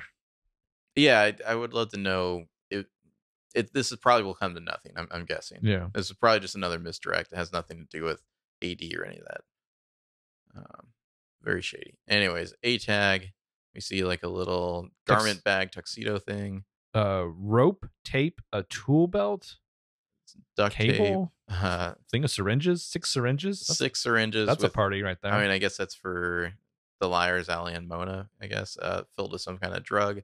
The A zips up and this is all in the trunk of a limo. A gets to the back seat, knocks on the glass, and the driver window rolls down. In Redcoat, Shower Harvey is the limo driver. Where to? Redcoat passes back an envelope that's got tickets to prom in it. The Enchanted Forest Senior Prom. So, like a season that started off Allison walking to the woods at night will end with her in the Enchanted Forest surrounded by danger. I just really like the idea of Shower Harvey driving a limo around with a mask of Allison's face on. I just remember when she got in the back of the limo of Charlotte in the flashback. Wilton's dead. All right, well, that was framed. Yeah, I don't know. Like, there's a lot of like really good scenes. Like that scene with Arya and her monologue was really good. Her scenes with Emily are really good.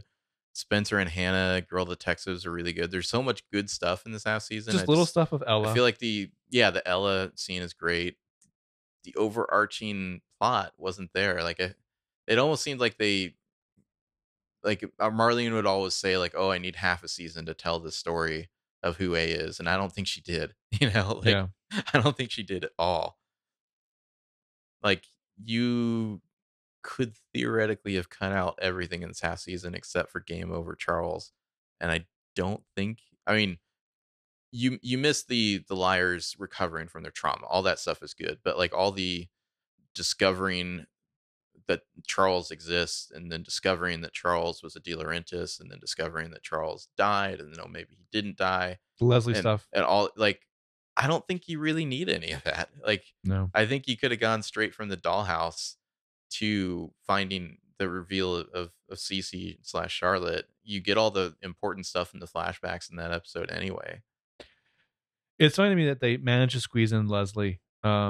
Really, you didn't even need the anagrams or the blocks or anything. Just finding footage of The two kids. these The two two boys. kids, and like, Yeah. oh, there's another De Laurentiis. It's like, boom, there you go. That's A.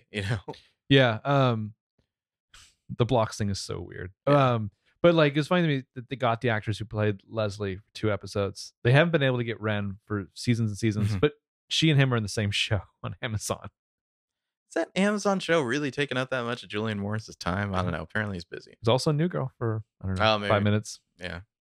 Wait, wasn't he on like Once Upon a Time too? I think he was on that show. I have no idea, but As he like should be. He was like a prince or something. Yeah. All right. Well, that was 6A. So some hits and some misses. So as previously discussed, the next one we'll cover episode 11 of Late I Think of Rosewood, episode 17, We've All Got Baggage, and episode 20, Hush Hush, Sweet Liars. Sweet Little Liars, isn't it? I've seen it both, whatever. I've seen it both ways. It drives me nuts. I like consistency there. Yeah. But I believe according to the wiki it's Sweet Little Liars. That's fine. Yeah, so we'll be back to talk about that in just a few days because we got to hurry up because it's like, what, 9 days away right now? Is it a week from this Tuesday? Yeah. Yeah. Coming up fast. Oh, shit. Oh, boy. So we got to get on that. So, yeah, we'll be back before too long to talk about 6B. Anything else? No. All right. Well, we'll talk to you guys in a couple days. Bye-bye. Bye.